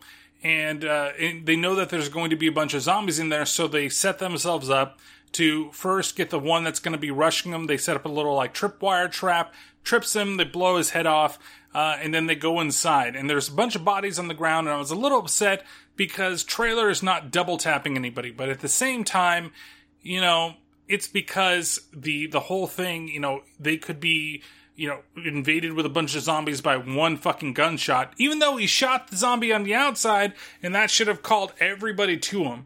So there's a lot, this scene's really, really, like, creepy, and is one of more of the, like, tension-filled scenes, because they're trying to go through, get supplies, and try not to get, you know, caught with all the Zeds, you know, especially since they haven't turned into Zed sickles just yet. So there is one scene where he's walking around, and I'm like, why don't you try to turn on the lights? But I guess the generator is not working at the place. So he does get, like, there's a jump scare that where the zombie falls down and starts attacking him, and then he kills the zombie by shooting it in the face. And then what you see when you get an outside view is that Chainsaw Fat Guy actually cut him in half with the chainsaw, and half of him was hanging out by his intestines, and he's down the side of the building, and that's where you see him with the face. And he's like, you should have warned me. He's like, whoop, okay, here's your warning. And then he cuts him down and he drops him, and he's, you know, dead on the ground. There's also a really cool scene with one of the zombies kind of crawling around as well. They do manage to find the generator, and Fat Chainsaw Guy does start it up, and then we see that Grandpa's back there, and he's killed a whole room of fucking zombies. And god damn it, that means we're not going to see him actually do anything cool. He does kind of do something cool, but we don't actually see what it is. We just see him clean off his blade, and then he does lift up the head of one of the zombies. He's like, yep, I'm pretty much done over here, and then throws it off into the corner. We cut back, and we see that the party is still kind of going on, and that, you know, of course, what's his name? The first fat guy has now come and brought a bunch of fucking drugs for fucking Lysol, who cuts them all up and throws them into, like, a beer. And I don't get why you would put a bunch of, like, Xanax inside of a beer, but I guess that's what works for him. That's what works for him. He runs off, tries to go get a blowy or more from somebody else, and that's where we hear Fat Guy number one start talking about, you know, what has gone on. Now, there are these scenes in this movie, especially in the beginning, that I really like, that are animated. Like, in the beginning, it's like a lady that's there, which is, I guess, to symbolize Mother Earth giving birth to, you know, the humans. And then or the people of the land, I guess you could say. It's a bunch of mixture of lore. And then this scene ends with one as well. But this is where we get a kind of like the thoughts of why these guys are immune, and then what exactly is happening with the outbreak. The earth is an animal, living and breathing. Alessio, buenas tardes, tío.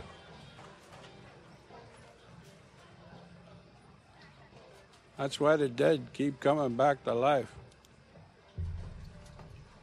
Not because of God.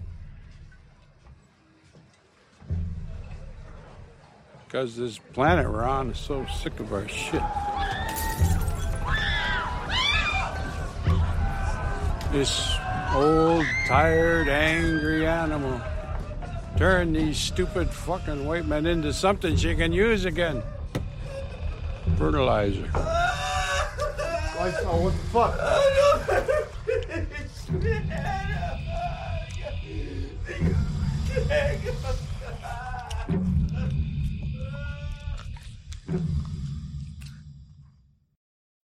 And this is where something very unexpected, and another reason why I have to keep this list going, I don't fucking get it. Why? Even in basic fucking movies, it seems like every fucking movie I watched lately, something is happening to something's like fucking dick.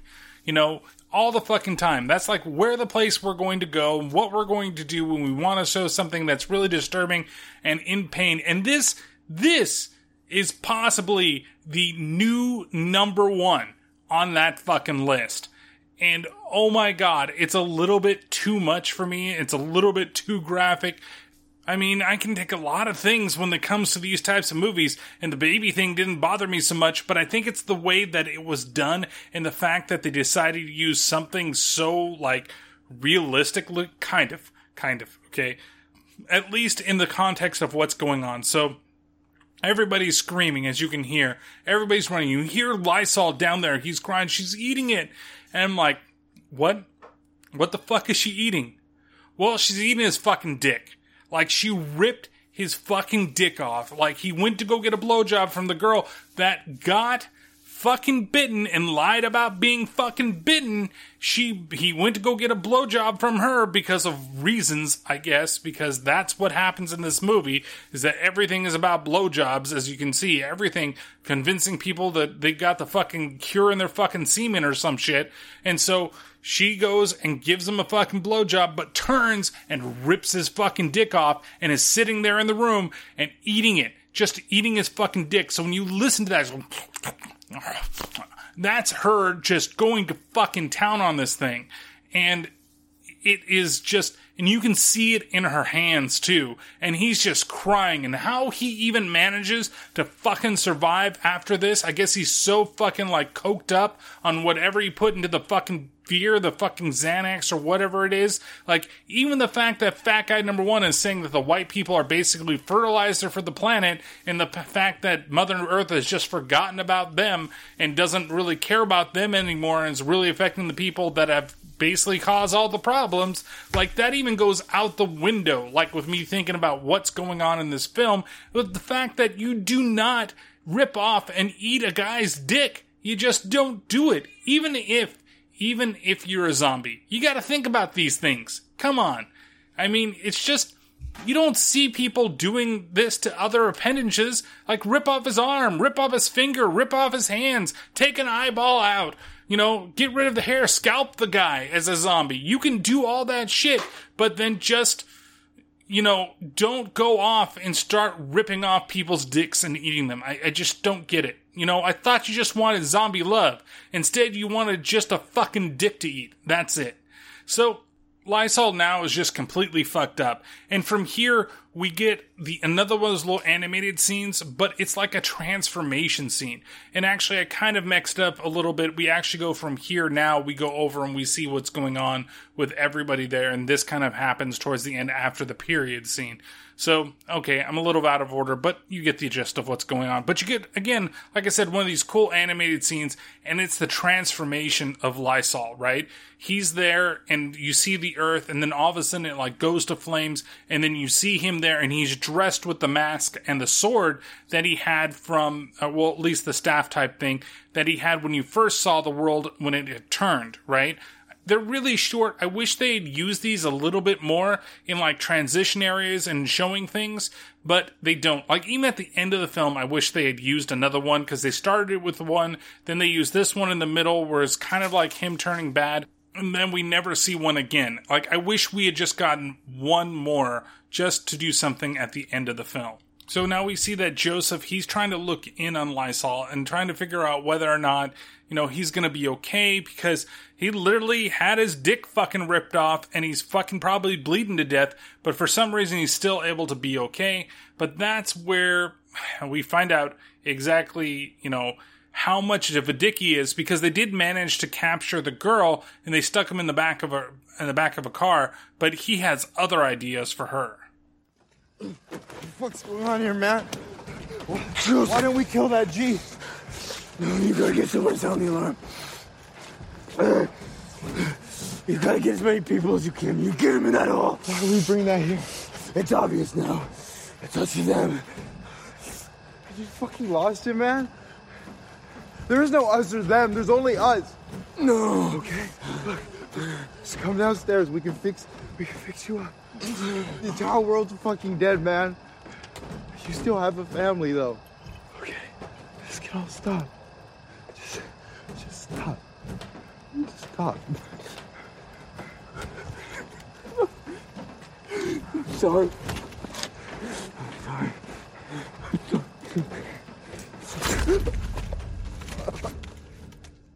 So you're telling me that it takes Lysol losing his dick to finally decide to put a plan in motion to kill fucking Whitey? Like, he's literally like, now, because he's been attacked, and it was true, what he originally thought was going to happen actually fucking happened, and I totally give him that, like, 100%. Yes, this is because you let this person in here, she fucking lied to everybody about being bit, but you have to blame your own fucking people too, because they didn't check them right enough. Like, Josh did not do a good enough job in checking her and making sure that she wasn't fucking lying. You went and you checked the other girl for fucking bites, and the other two people, they're just standing there. You don't go, oh, hey, we need to make sure that you don't have any bites. Please lift up your shirts, check your legs, do all this stuff. No, you don't do anything. You only look at the one girl because she's wrapped up in a fucking blanket, and that's the reason why you guys killed her. You did the right fucking thing. That person might have killed everybody. And then the guy killed himself. You made sure to kill him, or kill the zombie him, right a fucking way. But this bitch, you don't even bother to check to see if she has anything wrong with her. You just let her there. And then, of course, now she's there. So he's now feels like he's in the right. Right? He's like there. Like, look, I told you that this was going to happen. And Joseph's really trying, like, look, we can't do this. We've got her. We could kill her and everything's going to be fine. And he's like, no, that's not what's going to go down. So he stabs his fucking brother. And then he drags him, throws him in there. Everybody is so fucking, like, they can withstand anything in this fucking movie. Like, Indians are fucking amazing, man. Like, I wish I had these powers that I could be stabbed in the stomach, where that's a killing fucking stab, and then I could survive for a little longer. I don't know if I necessarily want my dick got torn off and eaten, but yet I'm still gonna cause a fucking mess and be a fucking, like, terror guy. I don't know if I want that power. But it would be nice to know that I had that fucking power at the same time. So, he throws him to the wolves. Joseph manages to get back to the party, and he explains how much of a dickless asshole Lysol really is.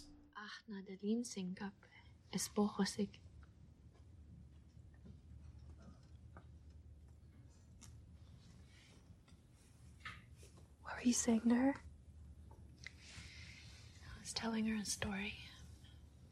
She was scared. He used to tell it to Joseph, that story. It's about his grandfather. I'm scared, Joss. We're all here. This place is safe. Did you hear that?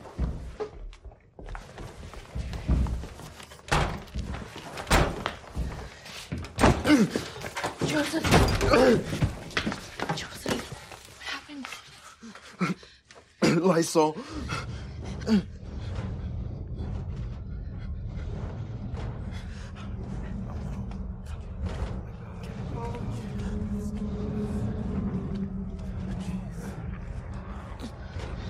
Everyone stay calm. There's the other exit. Wait!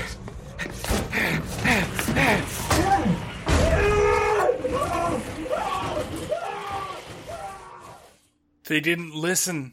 They didn't listen. There is another exit, but why can't you just fucking wait? Because you're worried about your fucking life. I get it, but that's why you're fucking dead. So now they're fucking stuck there. They're basically got zombies on both sides. They're able to barricade themselves in, and then we see that, Trailer, Grandpa, and Chainsaw Fat Guy, they all show back up, and they're all basically now trying to figure out ways to get in. And then also Sugar as well. He's there. So they ask, who's the meatiest? Of course, it happens to be Chainsaw Fat Guy.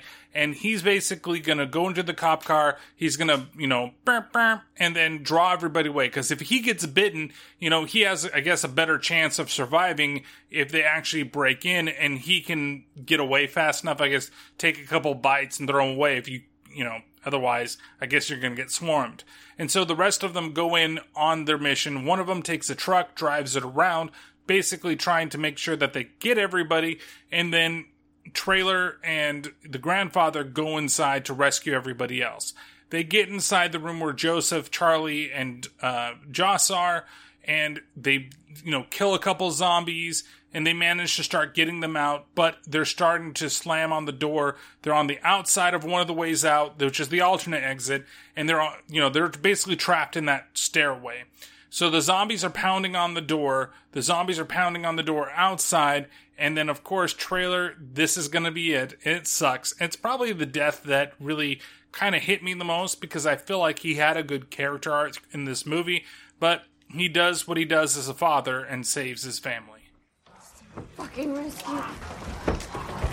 This door's not gonna hold. You're gonna have to make a run for it. I'm ready for it. You have no choice. And if I don't make it out of here, ulaknami, lucic. On the count of 3. 1.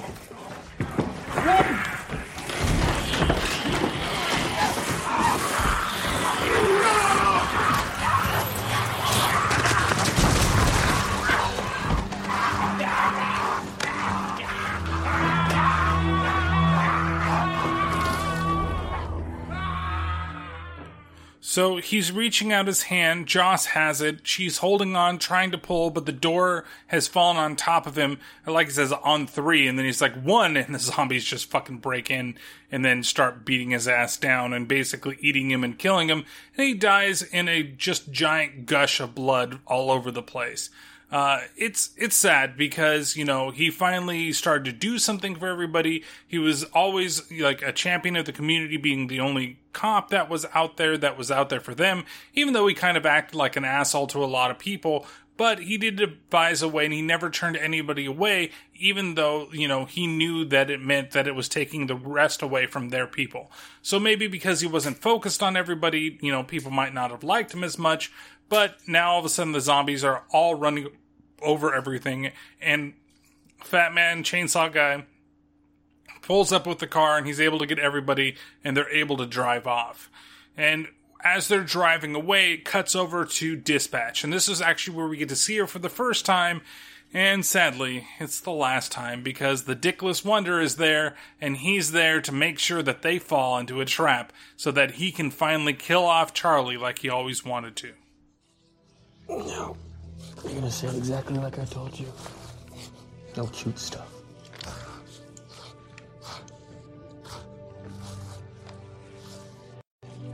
Trailer. They're killing people in the church. Normal, real people.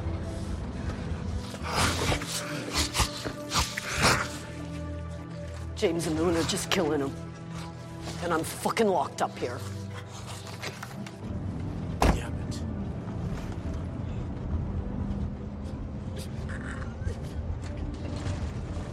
I'm coming to get you. Good. Thank you. See you around. Good luck. I like how he says good luck and then he just lets the zombie go because they know exactly what's gonna fucking happen. There's no way that she's gonna get away. They're just gonna fucking kill her. That's all that's gonna happen. So you're just a fucking dickless asshole now. It's really ridiculous. But I do like the way he's portrayed. It's great. I smile when he's on scene, but I hate what he's doing to the poor lady and to the other people of the film. So he goes and, he kills the poor dispatch lady by unleashing the zombie, and we go back over in the church, and we see that fat guy number 1 and the girl from earlier, they're tying everybody up, and now they're pouring gas over everybody.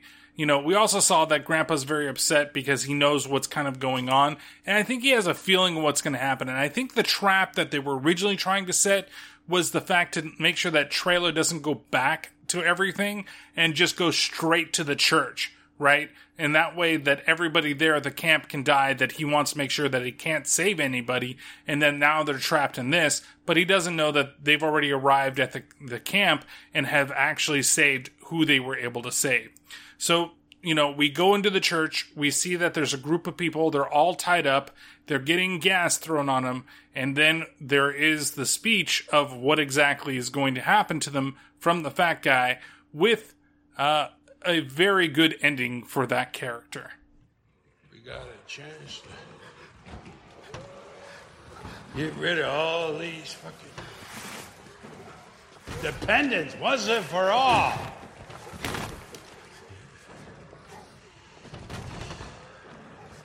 Meet back up here at the church. It makes an outbreak.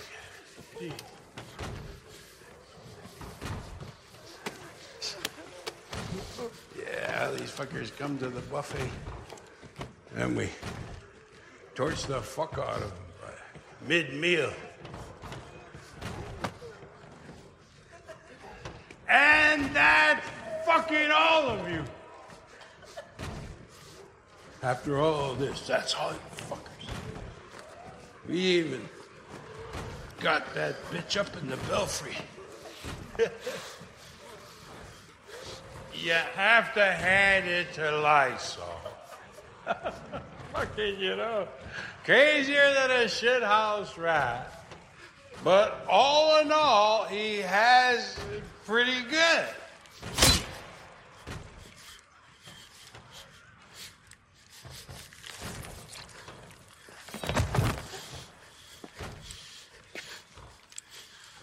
Get Doris, boy. You're gonna tell me where that fucking coward is.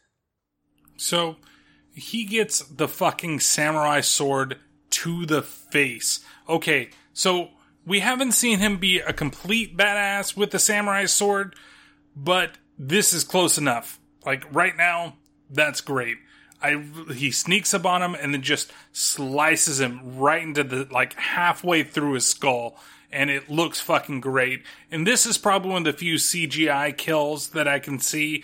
But when they finally get back to focusing, you can see that there's at least a practical after it as he falls down, you know, and they pull out the sword. Maybe it was all CG, but this is one of the very few ones where it doesn't feel practical. If it is practical, that's fucking great. If it's not, it's still not that bad, and I really enjoyed the kill. And so they do corner Luna, they do save the other people that were there, and they find out that, you know, dickless asshole is now out there, and he's chased down Joss and Charlie, and he's now basically, you know, bring him down, saying now there's only one, and he wants to fucking get rid of her and them, and I guess, see, I don't know what it is exactly what he wants to do. He just wants to kill, like, I'm assuming he wants to only kill all the white people, or is he so mad about the whole thing, he just wants to fucking kill everybody because everybody has rejected him. I'm leaning more on that line, especially, and all it did was take, like, his dick to get bitten off for him to become the ultimate asshole, and I just want to kill everybody. If he only wanted to kill the white people, he shouldn't be, like, just sending the zombies around. Like, he should just go off. Well, I mean, he could. Maybe he's trying to trap everybody, kill them all in that situation, and then the only people that need to be alive are the people that are immune. It could be something like that, or it could be all the people that rejected him. He just wanted to make sure they were all dead. So I lean a little more towards that because of the speech that he does give in this scene. Then there was one. Stop! Keep fucking around. Put a bullet right in her fucking head.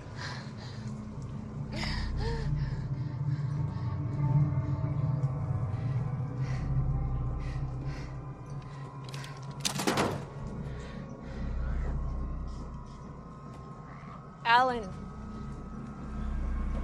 we can still undo this. No, this goes back so much further than that. Fucking Sir Lancelot! Come on!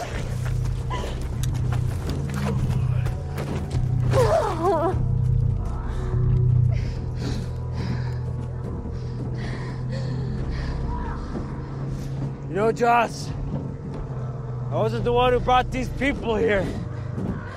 I didn't have a chick bringing plagued up Opies into the flock. Fuck you! Alan, I know how you feel. There was a time when I wanted to burn that compound down myself, but these are real people. Don't you open that fucking trunk! What are you gonna do to me? I'm just gonna shoot you. That's what I'm just gonna do to you. When did he become a fucking New Yorker? What are you gonna do to me, eh? How you gonna handle this? What's going on? Like, it's so ridiculous, but she does shoot him, you know, and he falls down, but he manages to bring out the fucking zombie, and of course, coming to save the day. And it sucks, because before this goes down, Chainsaw Guy gets the fucking spear thing through his fucking chest, and it comes out the front, yet he's still able to fucking survive after everything is said and done when Joseph and the grandfather come and actually save the day, and, you know, after, of course, Charlie's gotten bitten. Here we go. We know where it's going with this one now. And, you know, they managed to save everybody, kill that zombie, get it off of her. And, you know, they captured Lysol. But they drag him to the boats. And he seems to be walking perfectly fine when he's had a fucking giant spear through the fucking chest. Like, it looks like it went through his heart. He was even able to grab fucking Lysol by the leg to try to stop him. Like, I want these superpowers. I had no idea that these powers fucking existed. Like, how do I get this? That I can be this strong and powerful. I mean, adrenaline can do so many fucking things, but I want the ability to survive all of this shit. You know, I don't want some of the shit to happen, but again, it'd be nice. So they basically take Lysol off and take him into the middle of a field. And that's where, you know, Joseph basically is given a knife to kill his brother. And then there's something weird with what he says here. And it's weird that he's like, I'll talk about it in a second because I have my thoughts on what might actually be going on. When you have some time to sit and think, thank me. Says you're free. Nah.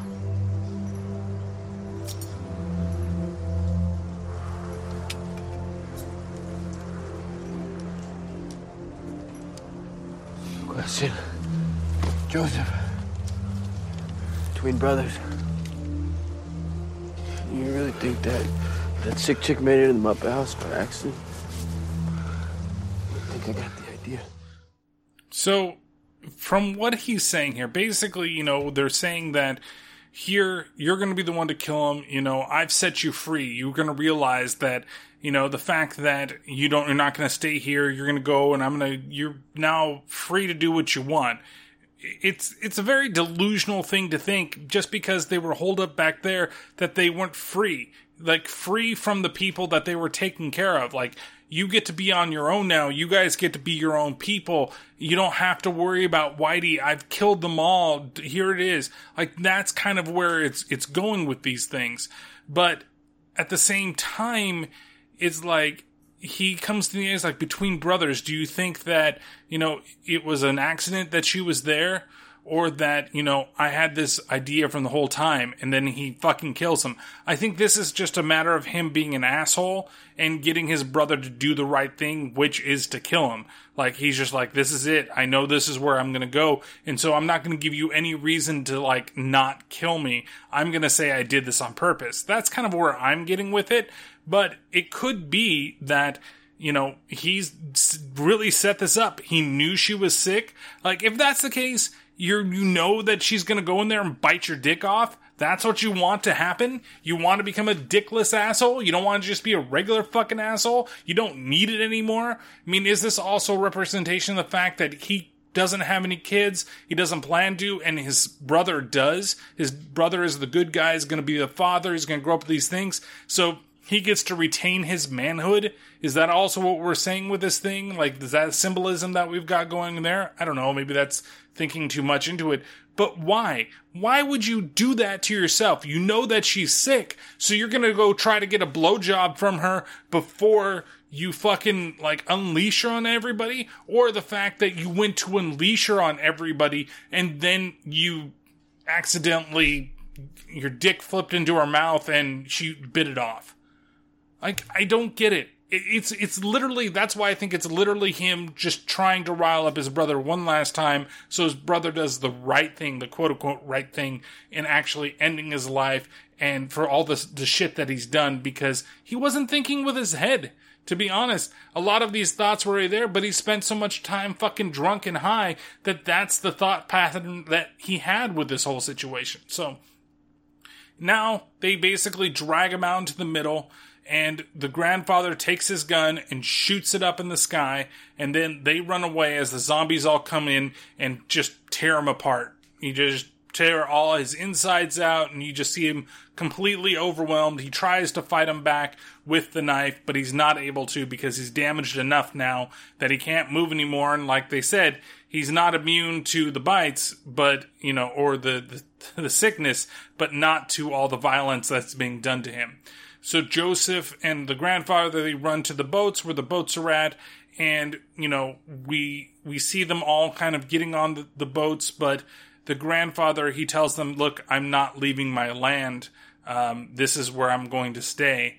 And the zombies come as Joseph and them board the boats, and then we finally get to see the grandfather actually be kind of badass and kill some of the zombies with the sword. And then we do get one more little animated piece. I think I'm a little bit mistaken when I was thinking about this, is after they've left and they see him get overwhelmed with the zombies, it turns animated for a second, and we see that he's killed all the zombies that have overwhelmed him, and he raises up this sword as they go away. I wish there was another little piece, but basically, the grandfather's fucking badass, and again, still hasn't died from everything that's going on. Now we're in the middle of the lake, or the ocean, wherever this thing is taking place. I think it's going to be a lake or a river that they've got going on there.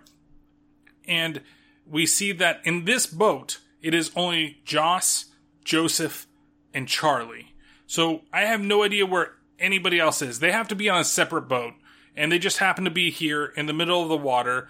And this is where we get probably the other sad scene in the movie, because Charlie is just about to give birth, and we're going to find out whether or not the child that they're going to have is going to be able to be infected, or is it going to be a healthy kid? Come on, just push, Charlie. You're almost there. You don't know what this hurts. I do. Come on, just push. Just push. All right, yeah. You're gonna have to push, otherwise I'm gonna have to cut you, okay?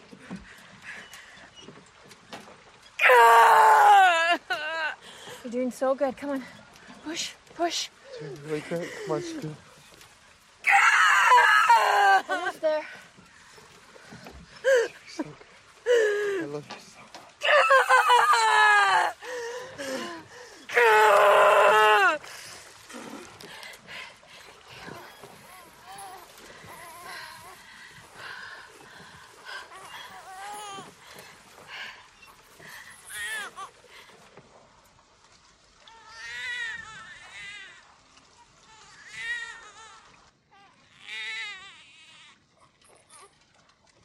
It's too late. Little girl, The gun. do you want to hold her? No. I've been bitten. I'm sick. I can feel it. She can't get sick. It's okay.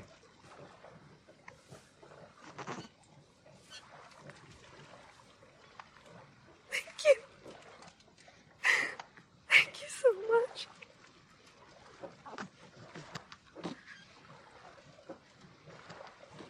Take her back. Charlotte, you can hold her. No, I don't want to hurt her. Take her back.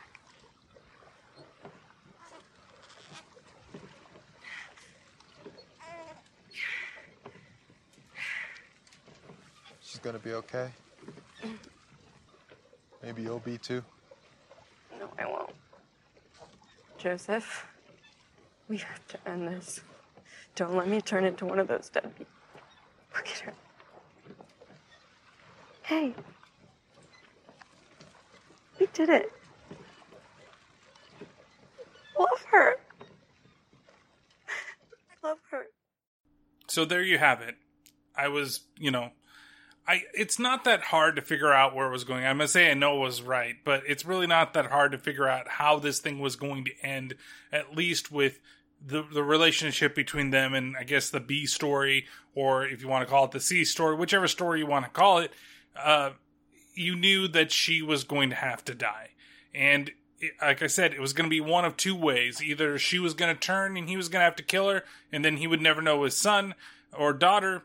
But the fact is that they did a lot of emphasis on the fact that he is going to be a father. You're going to be a good father. You're going to be a better father than your father who wasn't there. You want to be a good father? Don't do this. Don't do that. And ultimately, he almost wasn't, because he was hanging around with Lysol, and Lysol went fucking crazy.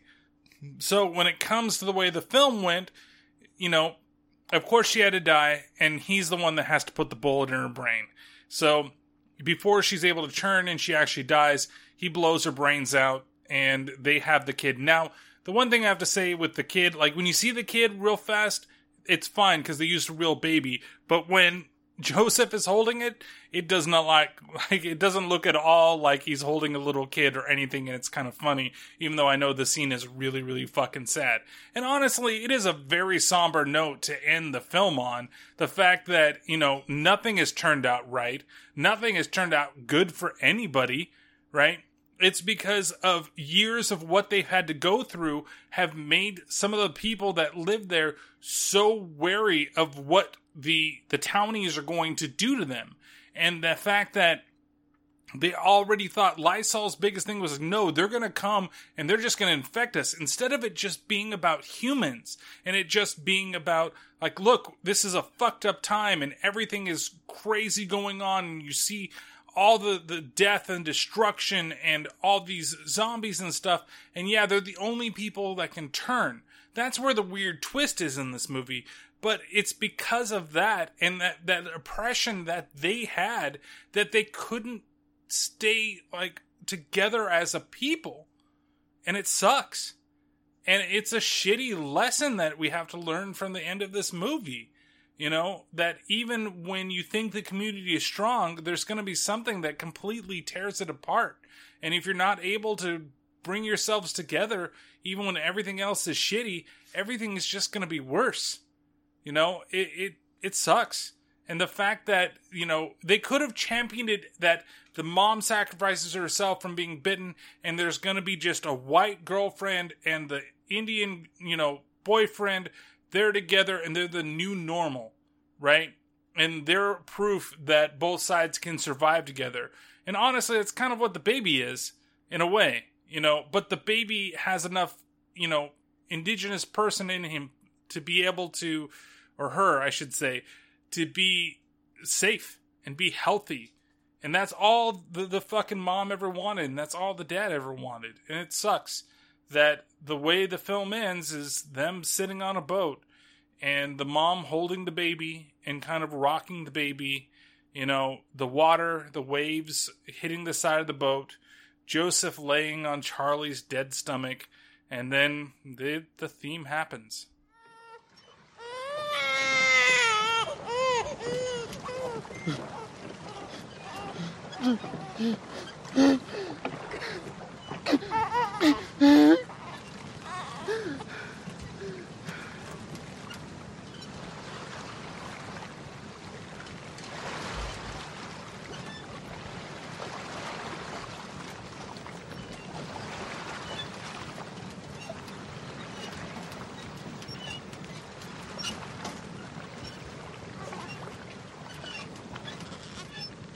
Hey, oh, hey, hey, oh, hey, oh, hey, oh, hey, hey, oh, hey, hey, we are, oh, hey, hey, oh, hey, oh, hey, oh. Do you know I love you so, and mommy will never let you go to the stars and the sky. You'll always be mommy's little guy. Hey, oh, hey, oh, hey, oh. Hey, oh, hey, hey, oh, hey, oh, hey, oh, hey. And so there you have it. This is Blood Quantum. It is a fantastic piece of cinema. I really, really enjoyed this movie. The ending is really hard to take because it's just so defeatist in a way. Like, it doesn't feel happy. Like, you want them all to survive. The fact that they went through all this shit and everything was going fine. It still sucked. I'm not going to say that it was great, but at least people were surviving. And then you had a bunch of people that just, because they were so beat down in other ways, it just got to their head and then they fucked everything up. And this is the ending that you get. But the big happy part of the ending is the fact that the child is born and the child is born immune. But then where do you go from here? What happens?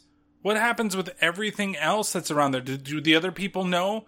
Are there other indigenous tribes that are out there? Is it only this indigenous tribe? Is this only happening in this area of the world? We don't really know. The assumption is it's happening everywhere, but these guys were just trying to survive, and survived they were. So it just sucks that it's got to end so somberly. And maybe it's not everybody's favorite ending in the world, but I do think that it kind of fits.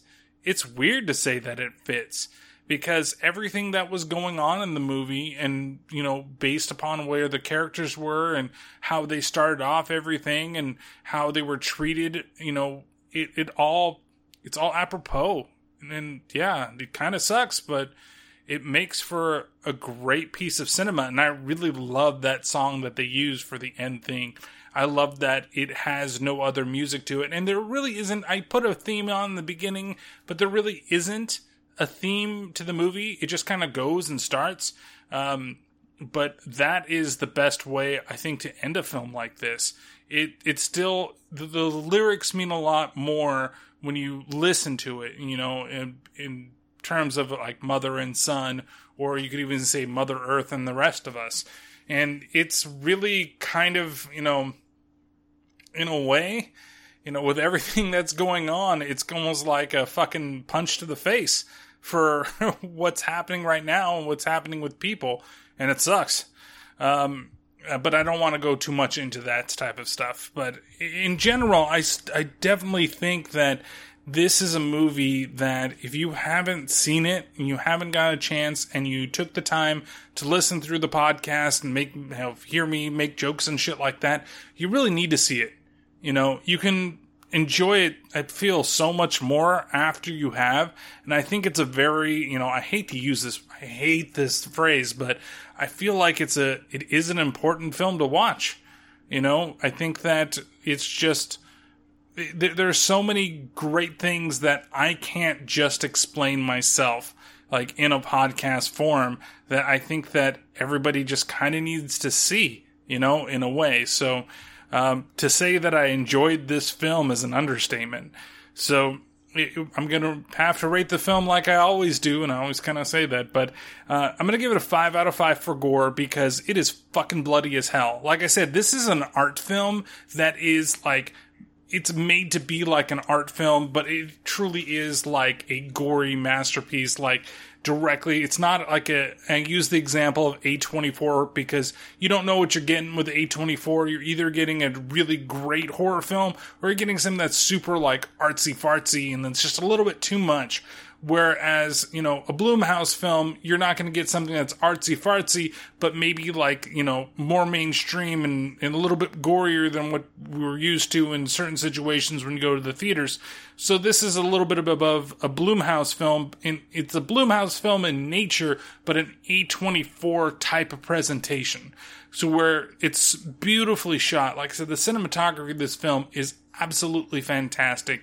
I love the use of color in this movie. I love the action sequences.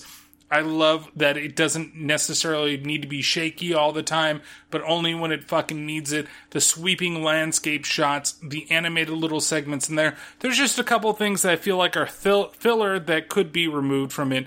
But it is, it's definitely a gory masterpiece. If you're a bloodhound, you're going to get a lot out of this film at a 5 out of 5.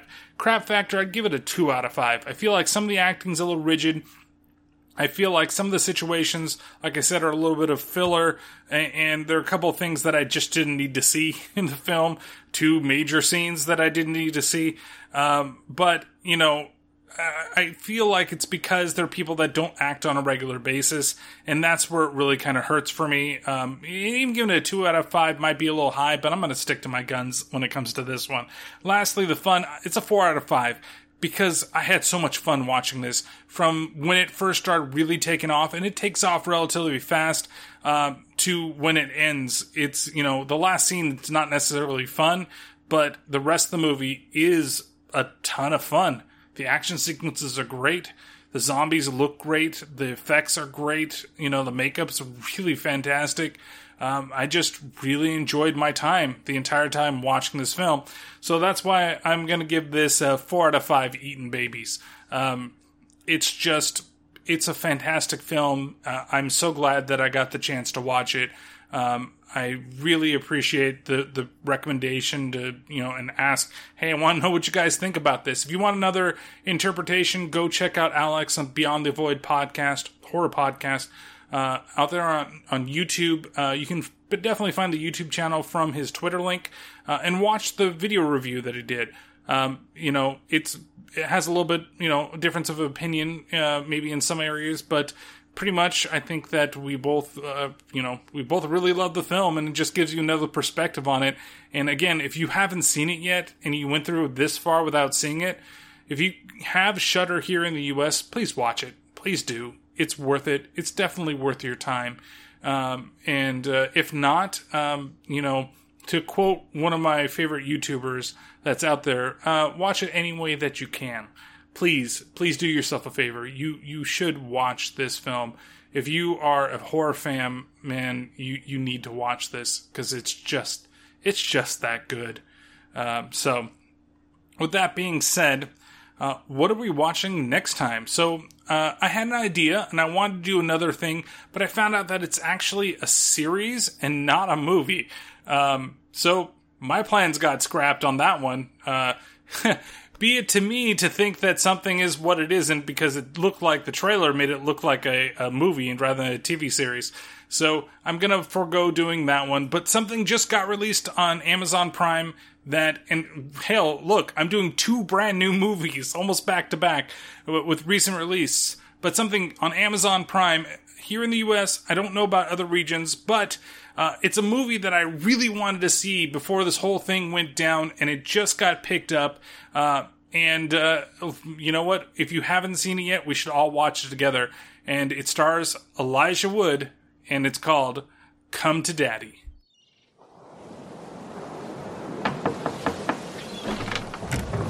Dad, it's me, Norm. I got your letter. I never thought I'd see you again. How long's it been? A long time. A long time, yeah. I realize I know nothing about you. Boy, your mom really doesn't talk about me, does she? Oh, really?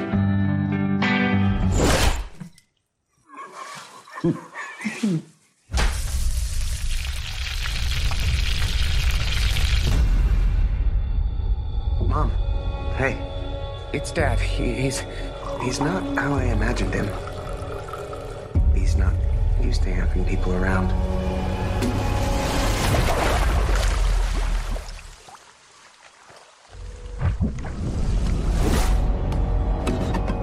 Dad, why did you ask me to come here? I don't want to discuss it. I need to know why you sent that letter.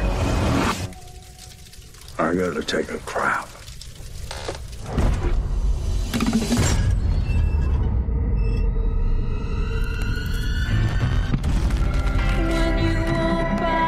I know what's happening. You got no idea what's happening here. Ever been in a fight? I once kicked the guy's ear off. I got this theory. Bad guys have eyes that look like raisins. You have to kill him? I'm not a murderer. You just killed somebody 5 minutes ago. Who knows? Maybe we'll end up being best friends. Come here. Come to Daddy.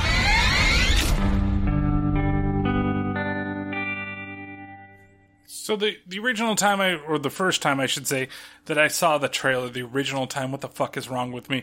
I really wanted to see it, and it really wasn't playing anywhere near me, so what the hell, I decided that now that it's available out there and it's on Prime, this is the perfect time to watch that fucking film. So it looks like it's going to be a lot of fun, and I really hope that it pans out pretty well. Otherwise, it's going to be something fun to talk about, and it's great to have these two movies kind of back to back, where I want to focus on something that's new, that it's going to be my first experience with it, and hopefully it's not as somber as what we just watched. At least the ending, right? I just hope that it's a lot of fun. I thought about Guns Akimbo as well, but I need to find out where I can stream that, because I'd like to watch it. And there's another movie that I went on this like long thing of watching all these Hulu horror movies, and there's one on there that I did that I think I'd rather see somebody else talk about because it kind of fits their podcast. But if he never decides to do it, then maybe I'll end up doing that as well. So with that all being said, don't forget there's a couple things that you can check out, okay? The first thing is to check out the Paranormal Pativity podcast. The last episode of the podcast, I was on his show. In that one, we did a review of the movie Ghost Team, starring Justin Long and John Heater. And I kept fucking up names again in that one.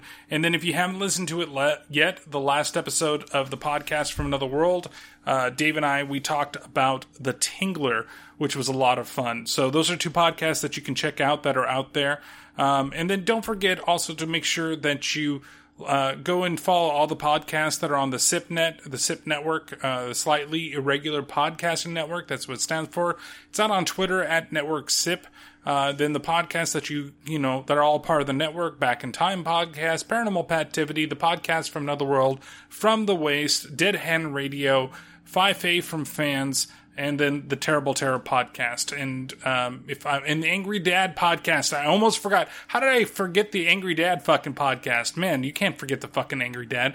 So we're all out there. We're all part of the same network, sipnet.us, where you can find a bunch of information about all the other podcasts, except for me, because I keep forgetting to send shit in. So I need to make sure that they have that and that everything is available up there. But yeah, definitely, check it all out. And then there's, like I said, there's my friends over there at Beyond the Void Horror Podcast. Make sure that you go check out the YouTube channel and make sure that you listen to the podcast, especially the last little series they did on The Omen. They went through all the Omen films that were readily available, and it was definitely a lot of fun to go through. So if you haven't listened to it yet, please go back and check that, and check out the YouTube channel and make sure that you follow all that stuff. Lastly, before we continue to the rest of the little plugs, the last episode, the Mortal Kombat Annihilation episode, I recorded it in a way so that I could put up a video. The video got blocked on YouTube. I'm still trying to work out some of the kinks in terms of what I can and cannot show or put out there. So I think that I have a solution, and I'm going to be trying to work on it over the weekend after this podcast has been recorded, but I think it's going to take me a lot of time, so you might not see that that premiere that never happened. It may happen again, so that you can watch us talk about Mortal Kombat as well on the YouTube channel. The last thing, too, before the last of the little plugs, the SIPNet, there is one more podcast I totally forgot, and that's the It Be Like That podcast, which is the podcast that I do with Patrick, who is Paranormal Pativity. We do one every other week that this podcast is not out there, and we just kind of talk about a little and everything. And I really enjoyed the last conversation that we had, where we did like the 30-day song challenge that's been going around, but we just kind of talked about it, and you kind of got into the mind of each of us and what makes us tick when it comes to music. And I thought it was really cool, and so we did invite a couple of other members of the SIP network to submit to us their picks as well. So on that next episode, we're going to talk, or listen to what they had to say, kind of pick it apart as well. So with that all being said, don't forget to go out there, follow the podcast on everything from Facebook, Terrible Terror Podcast, to Twitter, T_T_podcast, to Instagram, Terrible Terror Podcast, all one word, and YouTube, Terrible Terror Podcast, which I'm going to start doing some more video reviews for that channel. So be out there, make sure you watch. And with that, take care of yourselves and each other. Thank you very much for listening. We'll see you next time.